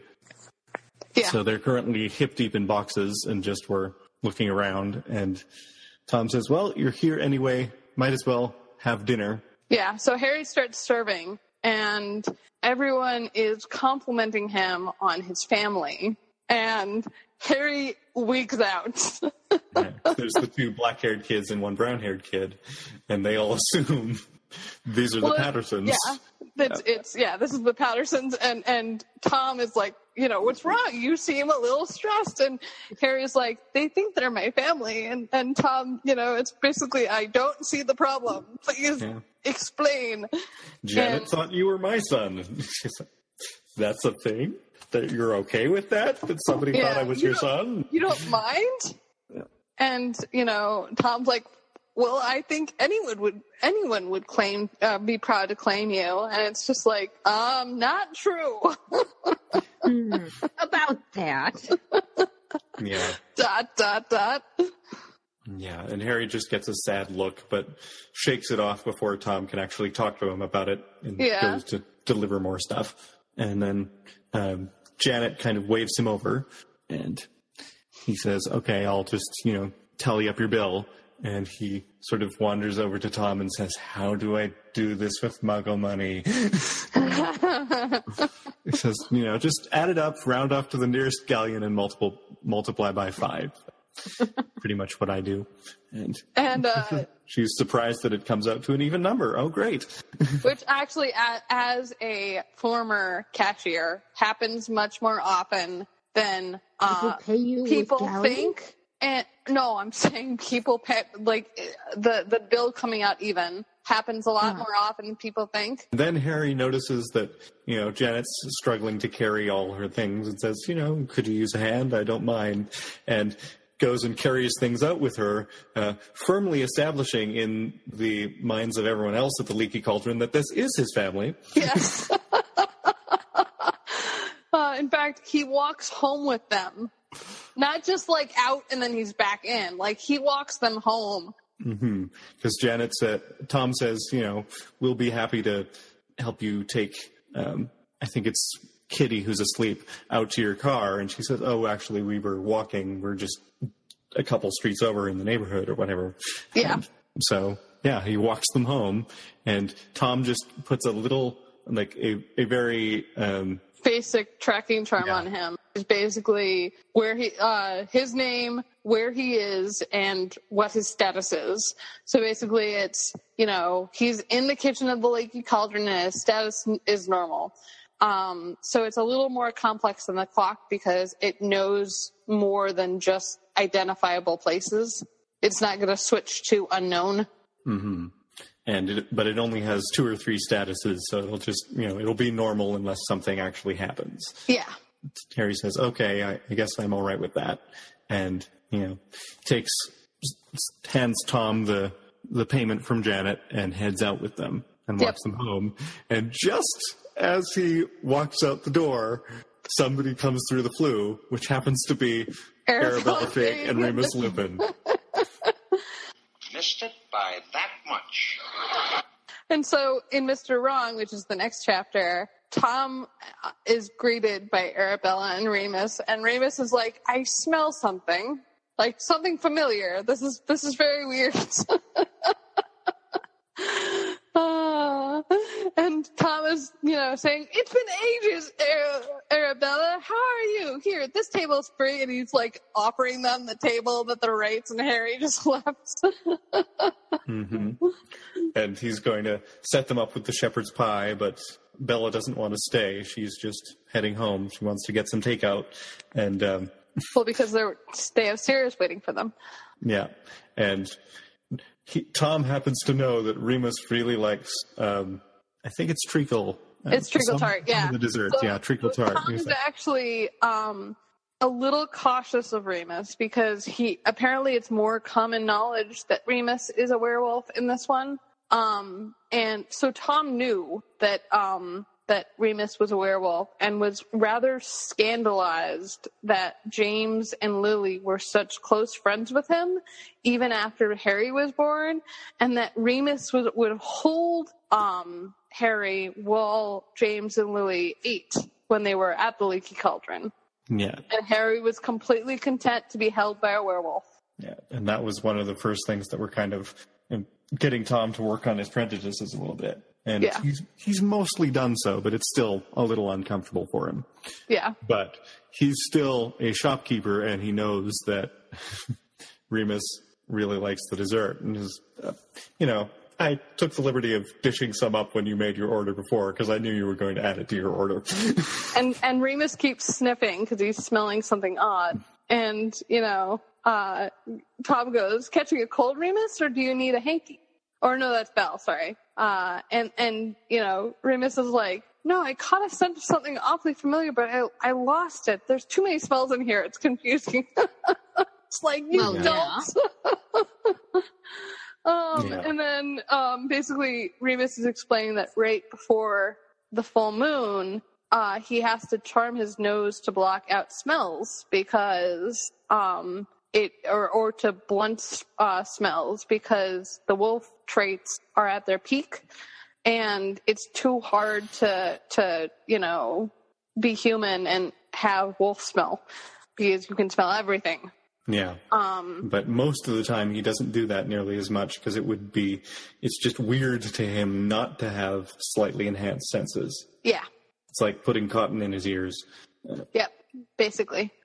So basically they pay up and they apparate home, and Belle kind of gives Remus a bad time and like insists on holding dessert because even though they're apparating home, Remus is going to figure out a way to eat the dessert before anybody else can get to it. Then we flip to Snape, who is currently portkeying to see Voldemort, and he's going to give Peter the memory potion, and Peter's like, but it's Snape, he could poison me, and Voldemort's like, well, he doesn't have permission to. So they question Wormtail, and it takes him a while, and Snape actually has to hint for things, and we flip back and forth for this. And meanwhile, Janet is questioning Harry about, himself, and him having a summer job and the fact that he likes sports and all this stuff, basically just all about him. And the fact that, and this is, I think, a key point that is how Vernon and Petunia have gotten away with it for so long, is Janet asks about Harry's family. And so Harry says, my parents were killed when I was a baby and I was sent to live with my aunt and uncle. And Janet just lets the subject drop very, very delicately. Just, says, I'm sorry, Jim, and lets it go. And Harry wants to ask Janet something, but he doesn't want to be insulting. And he wants to know why she trusts him. Because A, they just met, and B, not a whole lot of people trust Harry Potter. Yeah, he's not used to right that. now. Well, right now, especially because Rita Skeeter's just come out with all those articles about him. Mm-hmm. And Janet says, it's just mother's instinct. I just had a bit of a psychic moment. I just knew I could. And so basically, so they just keep going and keep chatting about classes and the fact that, she could very well have had a psychic moment if she was magical. And yeah, Harry has some thoughts about that, which are kind of interesting, and we'll probably see some more of that later. And then they get the kids inside, and Snape. I love this next bit. Snape was not in a good mood. This was not going the way he'd hoped. Note to self: memory potion should not be mixed with calming potion ever. Yes, because the calming potion works, but then Peter just vomits all over him. Yeah, Peter freaked out and, had to be given calming potion, then, vomited everywhere. And then, he basically had to give him a combination of multiple different kinds of potions for it to work. But then because there are so many potions in Peter's system, it doesn't work as well as it did with Sirius. Yeah. It also doesn't help that Peter is actually resisting. He doesn't necessarily want to answer the questions, where Sirius was hoping to remember this stuff. Yeah. And well, the other thing is, while he's being questioned about him as a rat, he's remembering, like the same with Sirius remembering his perspective as a dog, Peter's remembering his perspective as a rat. And essentially, he's much more interested in the sweets that Ron has given him to nibble on than the address. And Snape's like, maybe I should be questioning Pettigrew privately, like giving him massive hints. Mm-hmm. And he's thought of far enough ahead to know that Peter might not think up the street name immediately. Yeah. So he casts a spell that lists all the street names in Little Winching. Yeah, that's amazing. Peter's still not quite getting it until Snape kind of gives him the hint, and then he's thinking about it, and then you can see the light bulb go off. Aha! Privet Drive! That's the one!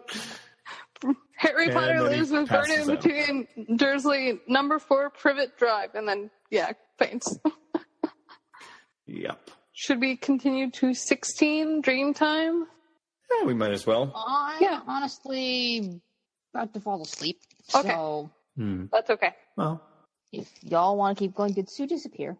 I think she went to check on the chicks. Okay. Yeah, so I figure we should give her a chance to come back at least, but yeah. That would be really funny. just end the podcast when she's not here. Yeah. Sorry, we're done. Good night. Has that ever happened? No, I don't think so. I don't think so. We have had people, who are dropping out or whatever, but nobody who was expecting to come back and then not be able to. How many were we planning on doing tonight? Until 18, I think. The schedule was to 18, but the thing is that there are gonna be weeks where we will have to cut some of that, adjust, because some of these chapters are gonna be very detailed. And especially once we get into some of the reveals that are going to be down further. Some of these they get really complex and the chapters get longer and. Yeah. So this might actually be a good place to. This is a good place to end because Dreamtime is sort of the beginning of another thing. It's the beginning of a whole new thing. Yeah. Yeah. So. I'm excited because on a serious note, not to make a pun, every complaint that I've heard from you and Trisha Mooney has essentially been, okay, that's going to be explained by that. That's going to be explained by this. Like, I'm just like counting, just like, okay, yeah, no, I know you're annoyed by that right now, but it'll be explained in a little bit. All right. Well, I'll talk to you all later. Good night. Night. Night, Mooney. Night. Night. Sue is technically here, but cannot speak, apparently.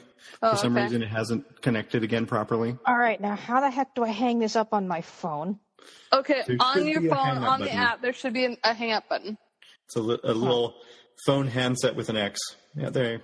That's what I thought. Hold on. It's interesting that we still use those symbols for phones. I know. Even though. Yeah. There we go. That worked for Mooney. Oh, that made a noise. Did that work? Yay! Huzzah! Oh, what a pain. I'm in here talking to you, screaming, I'm here! Crazy chicks. Poor Sue. They were getting cold, and I had to go cover them up and put their mommy in with them. Mm-hmm. Well, that's good. It's not good if it won't let me talk to you when I come back. Yeah. Where were we when you came back? You guys were talking about Snape giving the potions to Wormtail and Wormtail being an idiot. Yeah. And you're thinking we might wind up there because I think that's a good place to wind up. Because the astral projecting thing. Mm-hmm. Yeah. Which I don't remember being a big thing when this fic was published. I know it's a trope now.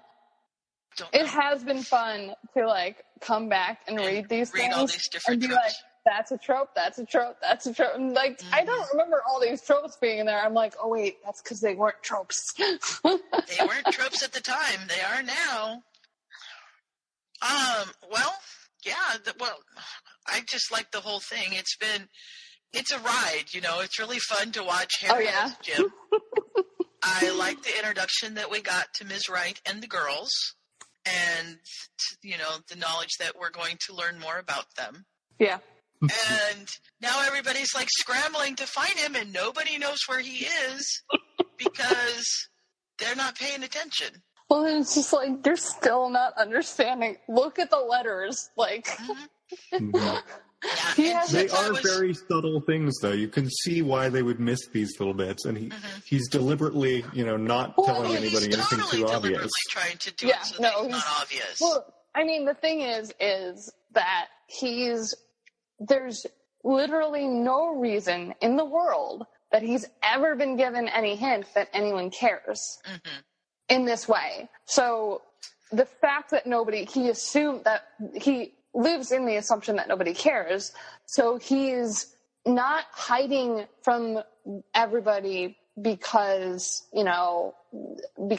of, and it'll get established later, but it's obvious from a fan's point of view that it's not that he's hiding because, to hide. He's hiding because he doesn't want to go back to the Dursleys. And he's hiding to protect his friends. Yeah.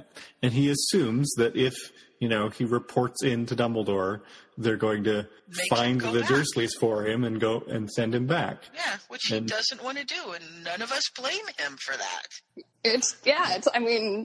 He's lived his entire life in this awful, awful life, and he actually is old enough now where he's figured it out on his own.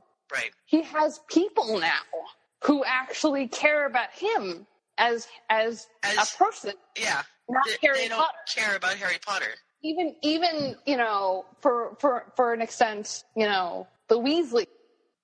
I think we lost your cat. Yep. Sorry. The Weasleys care about him. Mm-hmm. And that's very, very sad.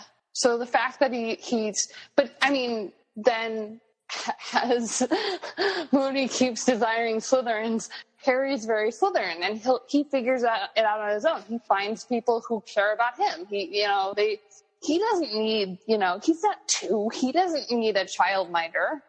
Mm-hmm. Right. Folder doesn't know that. Yeah. What? The folder doesn't know that. Well, I was thinking Dumbledore doesn't realize that. Like, Dumbledore has been operating out the assumption that he needs to be taken care of and have his hand held. Yeah, and he doesn't. He's growing up. He's growing into his own person, and he's finding out he really likes who this person is because it doesn't come with the "I'm Harry Potter" part of it. Oh my God, you're hurt.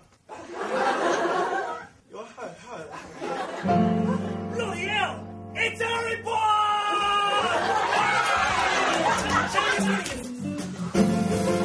You're Harry freaking Potter. Don't understand. You're a legend man to us all. Every son and daughter say. Yeah, and I like this rather than book 5, and nothing in the characters changes. If book 5 happened the way that it did in canon, it's all very in character. But this is basically Harry's going, to hell with that. I'm not telling anybody. Yeah, so, I mean, I really enjoyed this story when I read it.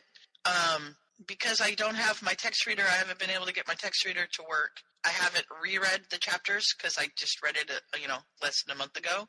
Yeah. So I remember enough of it that I'm going on, but I can't say, oh yeah, this happened in this chapter, unless I've actually been here for the part of it. But yeah, I did really like, I liked the story when I was reading it, and I like these chapters, and I like where it's going.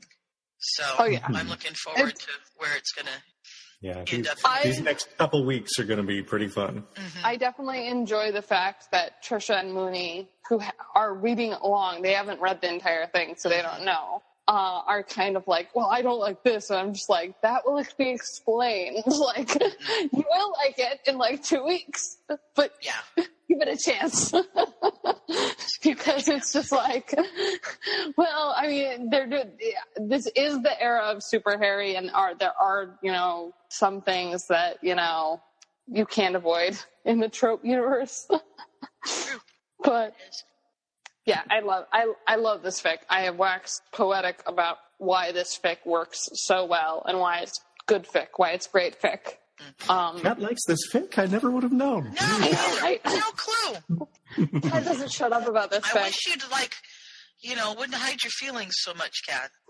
Just, be honest with us. Kat does not shut up about this fic. And there's a reason.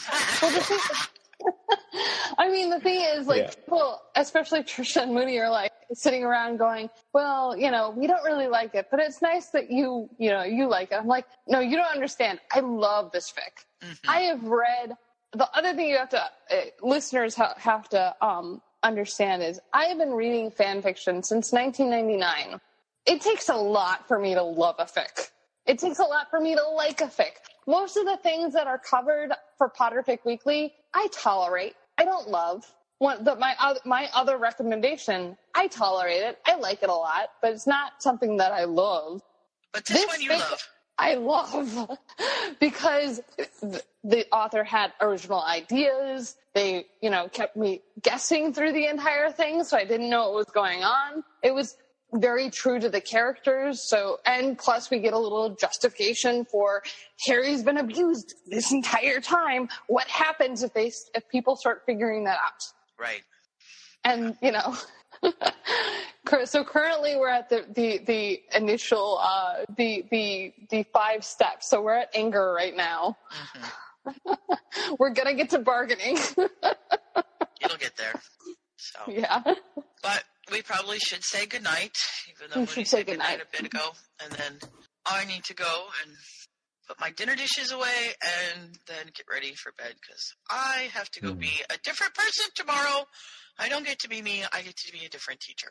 Oh, yeah? Yeah. That's fun. No. I have to go figure out what lunch is tomorrow. That's always fun. That's the nice thing about work. They feed me every day but Friday. I just have to go. Yeah. Okay. Well, I'll probably read the end of Realizations and just be like, I love this bit. Yeah, I read it, 2 days ago? I don't know. Mm-hmm. Change out of my day clothes and just slip into something comfortable and bow chicka wow wow. No, I'm joking. With Snape? I'm not the one who loves Snape. I know. I was kidding. You know who I love. No, not a clue. Okay, please tell me you're being sarcastic because it has been 5 years and I don't know who remembers anything. Fred. What? Fred, yes. I love Fred. That's my neighbor's name. That's how I say it, Fred. But mostly because there are no decent characters who are female. Alrighty. So, we're going to say goodnight now. Good night now. Oh. Good night now. Good night now, everybody. And then we're going to tell Craig to leave. Yeah. Bye-bye, Fred. No, not Fred. Craig. Yeah. Craig. Goodbye, Craig. Join us next week for more Realizations. Yes. You can find us on Facebook at POUFWA or on PotterficForum.com or PotterficWeekly.com. POUFWA.com. No, I don't know if that works. I don't think that works. Well, you have to include the .com because there's also Puffo Exchange. There's No. He's talking about Facebook. That was our Facebook group. The Facebook group is just Puffo. Okay. I'm curious now. POUFWA.com does in fact redirect to PotterficWeekly.com. I told you. But not I know things. Which is what we were trying for. I don't think Facebook is linked on our website because our website is old. It should probably be. I'm enjoying Cora's post on the Facebook group because I went and clicked on the link. And she's somebody on Tumblr, probably looks like it's Tumblr format, took a picture of the different versions of Old Spice next to each other and says they're the American Hogwarts houses. And then someone else did a rewrite of the Old Spice ad for it. Look at your school of witchcraft and wizardry. Now look at mine. Now yours. Now back to mine. Sadly, your school is not mine, but if you all got off your broomsticks and started using a real sorcerer's deodorant, it could smell like mine. Abracadabra, I'm a horse.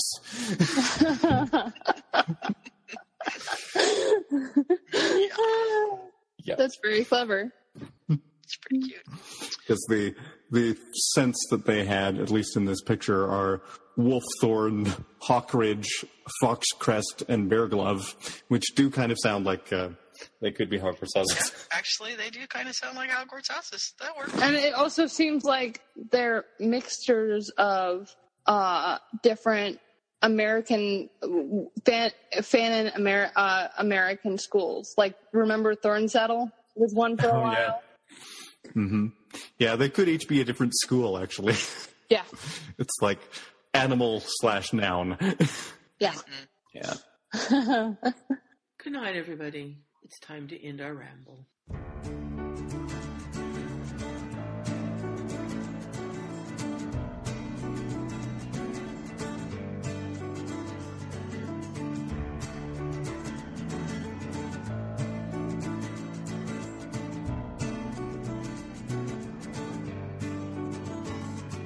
We hold on to the wonder of that world through many pens, and we'll never let go of all the ones we've made our friends. And they'll say it's only a podcast, but we know it's much more than that. It's a community all of its own, where we even have our own sorting hat,